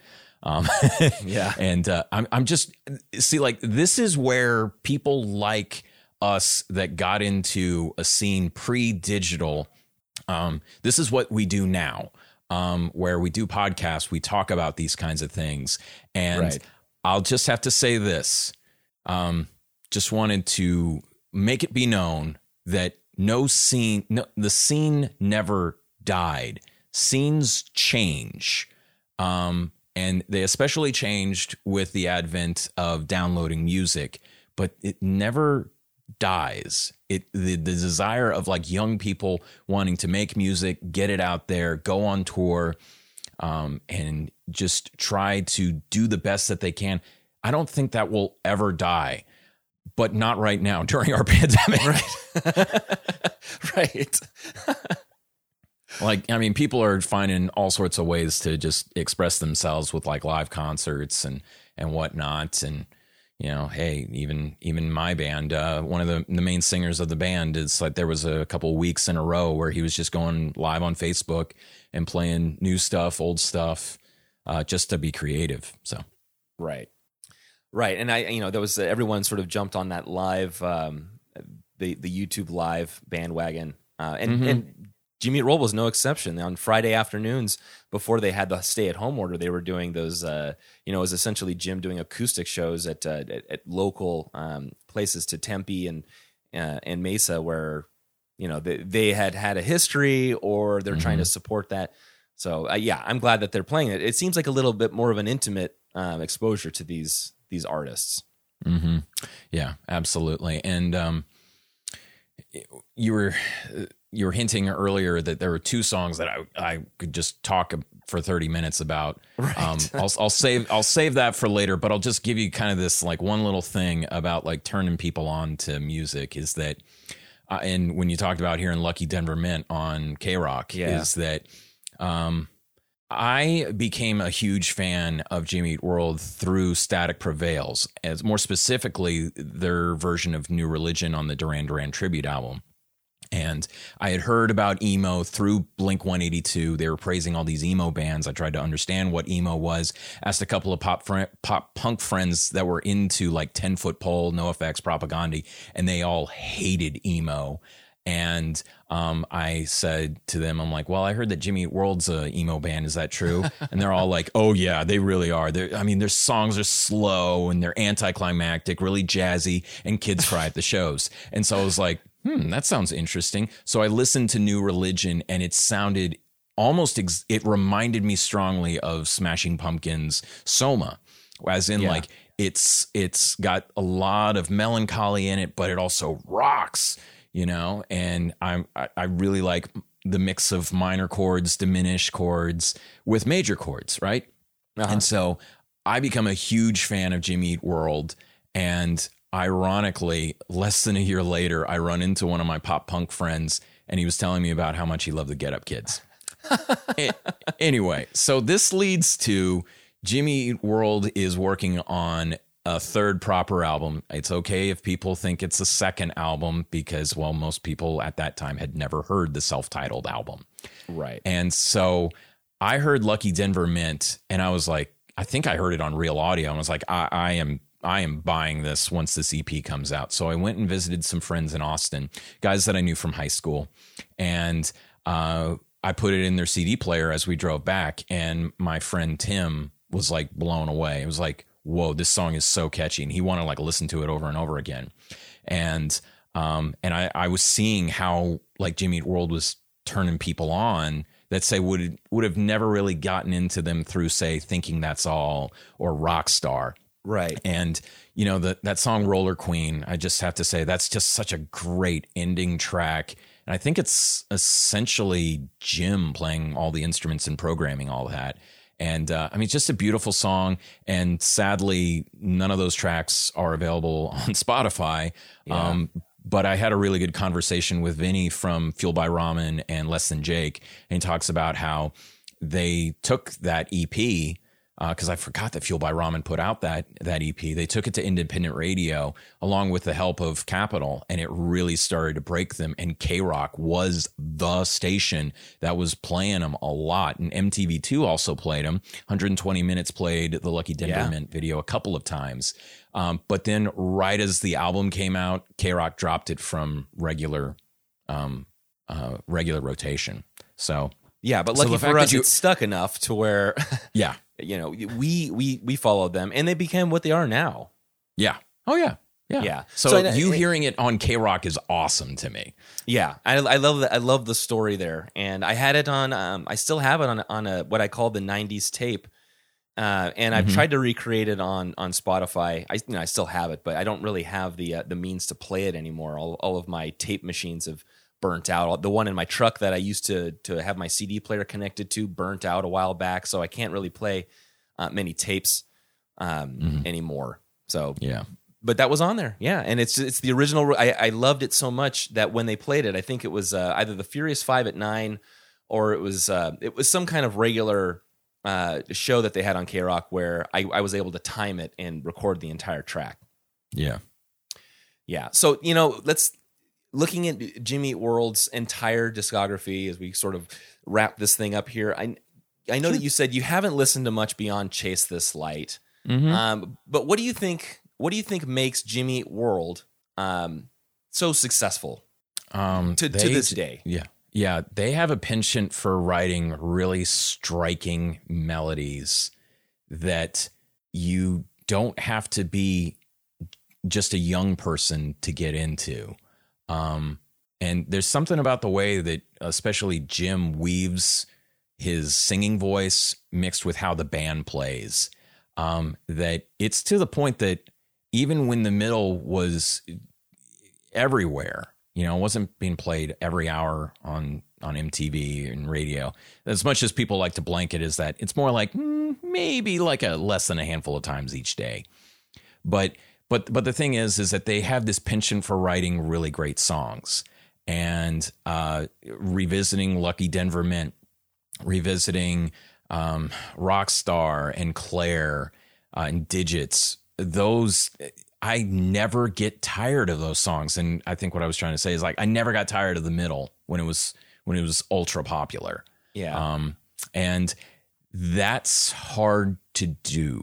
And so I think they have just always stuck to putting out the music that they want to be the best band that they can be, instead of trying to latch on to trends or something like that.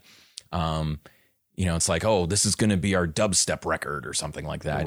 Right. Or like, oh, this is going to be our throwback record and all this. And I admire them for just sticking to what they think is best for them. And, I freely admit I checked out with Chase This Light. And I've tried to give every record since then a chance, but none of the songs that I've heard have really grabbed me like the way that Thinking That's All or Lucky Denver Mint or hell, even Bleed American really grabbed me. Because I'll say this, I remember getting an advanced copy of Bleed American from the radio station that I worked at in June of 2001. And I remember just driving around Fort Worth looking for a new apartment for the fall and just loving this record. Never once being like, hey, there are no really long songs on here. What's up with that? I never thought that. I just thought like, man, these songs are incredible. Like if you don't, not the biggest fan of the Authority song, but whatever. But Hear You Me, the fact that was a Go Big Casino song that I downloaded through Napster and heard it redone, and the way that Zach played the drums, I really admired that. And so like Jimmy Eat World is just a quality band that I'm thankful that they continue to have a career and have an audience that keeps them on the road and making records. Right, and I'm glad that you're focusing on them in this new book, or at least part of their yes, their tenure as a band. It seems like right now with Surviving was a very interesting record. It got a lot of love on the subreddit, and but I think what they're really doing with this, and this is partly because of that how that character that he had in the 555 video kind of became a meme. But they're introducing their music to yet another wave of fans. There's the original adopters that knew them before they were Jimmy Eat World, and they hold that in their hearts and say, hey, look, you know what? I knew them before they were even the band that was on K-Rock. And then there's our people, there's our wave that looks at them as the band that was on terrestrial radio, and then I got into a few of their albums, love them as a band. And then there's the ones that see them now that they're on the internet, they're on YouTube, they're staying relevant, and it doesn't really matter. We can be fans of this band whatever stage in their career, but as long as they keep making music, and that Jim has admitted, you even said this in your book, that he's planning on being a career musician. There's nothing else he wants to do. Yeah. So I'm so happy for them as a band that they're staying relevant and being true to themselves as musicians. Right. Yeah.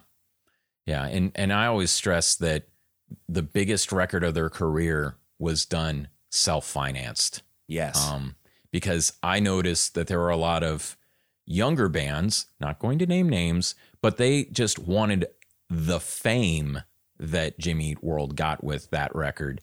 And I don't think they ever wanted to become famous. They just wanted to be the best band that they could be. Yeah. Yeah. And that mentality hasn't changed much. They've done a couple of concept albums, like The Invented was each song is a vignette based off of a photograph by one of two photographers. And then Damage is essentially it's like a breakup concept record. But they didn't go too far into that. I mean, they experimented a little bit, but like you said, it's not like, this is our throwback record, or this is going to be, a completely different offshoot of Jimmy Eat World. Yeah. Yeah. And I definitely don't disparage people that say have enjoyed Jimmy Eat World since Chase This Light or anything. It's just like, they did that Clarity anniversary tour a few years ago, or maybe a number of years ago. Yeah. Jeez, how the time flies. Right. Where I just thought to myself, by the way, it never came to anywhere close to me in Dallas, but I just thought, like, I don't think anything was going to really top seeing them on the Clarity tour without the drive-in opening up. So, but for people that say never got to see Jimmy Eat World, go see them. Go see them. Yeah. There's no, I've mentioned this before to David, is there's some opportunities I've passed up because I thought, I'll see them next time. But that, 7 years later was some iconic, tour that they had gone on that they're never going to do something like that again. And I didn't take advantage of it. And now look at me now. It's, it would have been a couple of hours of my time and maybe $50-$60 to go see them. And yeah, it's different than the time that I passed on seeing Pavement on the Brighten the Corners tour.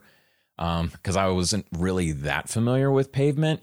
And so I thought, and I grew to love Pavement.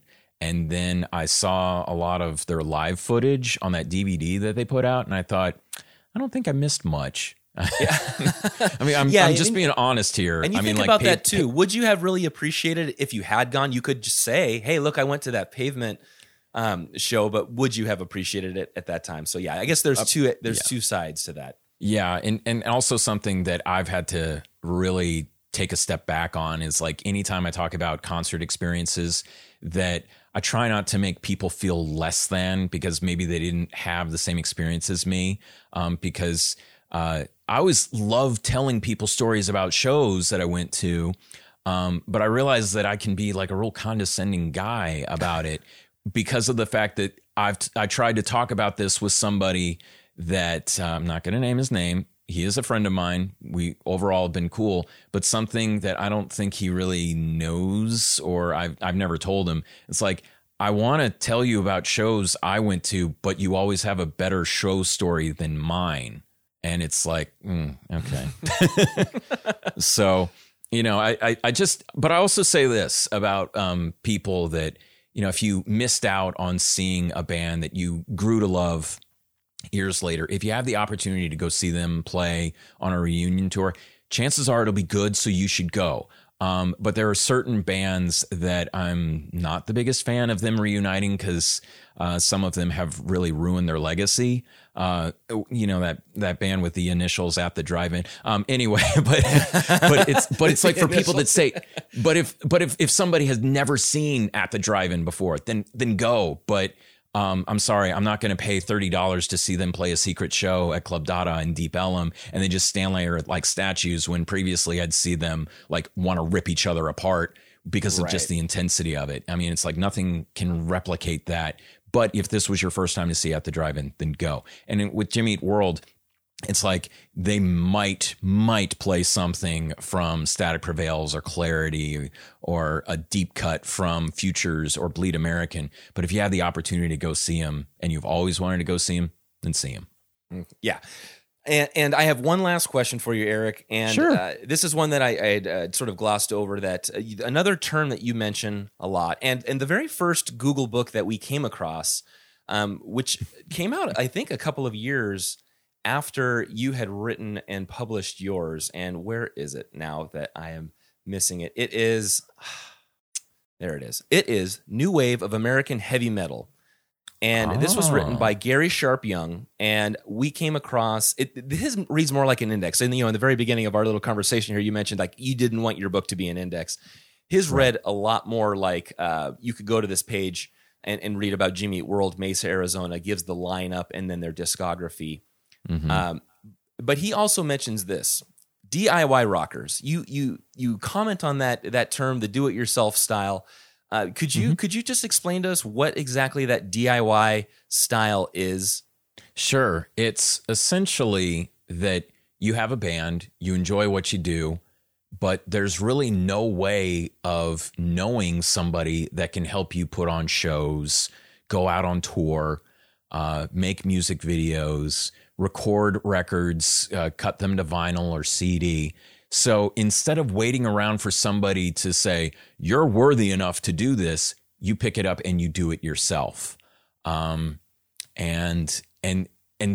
honestly, the DIY attitude is even easier to do now in the day and age where you can pick up on how to make videos really quickly by the stories option on Instagram, YouTube, TikTok, that if instead of just waiting around for somebody to tell you you can do it, you can now do it now, or you can do it now. And it might stink. You might look back and be like, oh, I'm so embarrassed by that. But at least you started and tried to do something. And when it came to my decision to write this book, there's kind of this crazy story, but I'll just tell you the gist of it is that a pile of shingles fell onto my head right before I went and dropped off my rent check for that month. And then I was so dazed by it that I ended up driving to work a little bit earlier. And as I was exiting off the Dallas North Tollway, I thought about writing a book about post-hardcore emo in the vein of Our Band Could Be Your Life.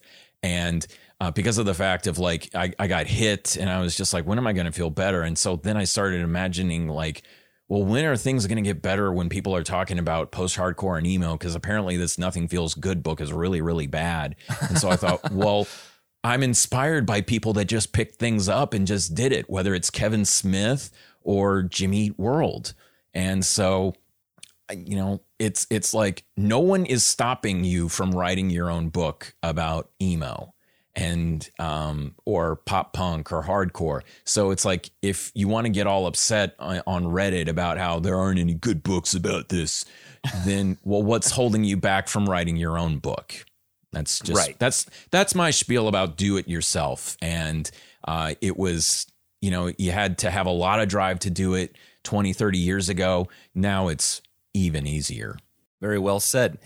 Did you want to take a moment to let us know, first of all, that your book is available for purchase? And yes. So let us know where we can get your book and where we can find out more about you and what you're doing. Well, you can find A Look at the Influence of Post-Hardcore, 1985 to 2007. You can find it on Amazon, Barnes & Noble.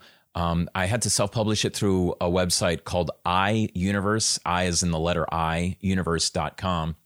And they were able, because of the connections, they were able to get me into all Amazons around the world. I actually know of people in Indonesia that have read my book and have asked questions about it over the years. It's just kind of crazy, but that's where you can get it. You can also follow me on social media. I'm kind of active on Twitter, Eric_Grubbs, and I'm on Instagram at Eric J. Grubbs, and the J is for James. And honestly, like lately on my Instagram, I've been posting a lot of stuff from my CD collection that I've been pulling out and really revisiting and enjoying, because as I'm working on this new book called Forever Got Shorter, another look at the influence of post-hardcore, 2008 to 20 something. I don't know, because the book is not done yet. Oh, right, but right. It's in progress. It's very much about all the bands that reunited, and all the bands that I gave chapters to in post have reunited in some form or fashion. And yes, Fugazi has reunited just behind closed doors. And I know to never say in front of Ian Mackay, Fugazi broke up, because he'll correct you. But this is about all the band reunions, the mainstream version of emo, but also talking about the emo revival. And there's just a lot of stuff that I'm really, really excited about documenting for this book. And it continues to be a work in progress. And so far, it'll be another self-published affair. But I want to finish it, and I don't mind talking to people about emo at all. So, yeah, and I am definitely going to get the physical version of the book, mainly because I like to have physical books in my library. It's different to have them digitized. It just doesn't. Yeah, have that it's a same- different relationship with reading stuff off your phone versus reading a physical book. Yeah. So. Yeah, so I look forward to getting mine from Amazon. I don't know if it's going to be Prime or not. I might get it in a couple of days, but well, I think it's available on Prime. Excellent. Yeah. And so, yeah, but and maybe I can mail it to you, and then you can sign it and send it back. How's that sure. sound? I'm more than happy to do that. One of the most flattering things was when Todd Bell of Braid was like, "Would you mind signing this?" And I'm like, sure. And I'm like, maybe I should send him like my stack of Braid CDs and be like, "Can you sign these too?" You know, I mean, I'm more than happy to sign this kind of stuff. And, you know, because, and I always got to stress this to people. It's like, if people are telling you no, but you know deep down this is like something that you want to put out there, don't let somebody who is bitter and, you know, like, oh, I tried to get a book published and it was just terrible. You know, I mean, I almost got a book deal, but I had to pass on it because what they wanted was not the book that I wanted to put out there. Yeah. And I walked away from like getting a somewhat nice advance. But I just was like, this isn't the book that I want to put out there. And, but it's like, don't let somebody's opinion sway you from doing what you know is the right thing to do. And, yeah, so that's my final thought. Yeah, empowering words, man. Well, Eric, thank you so much for your time and coming on. We are going to have you back on again for sure. You are a wealth of information, and Thank you. I don't know. I love your stories. Thanks, man. I got a lot, and thank you so much for having me on. This is always a fun thing to do for me, even if I start losing my voice, which You close?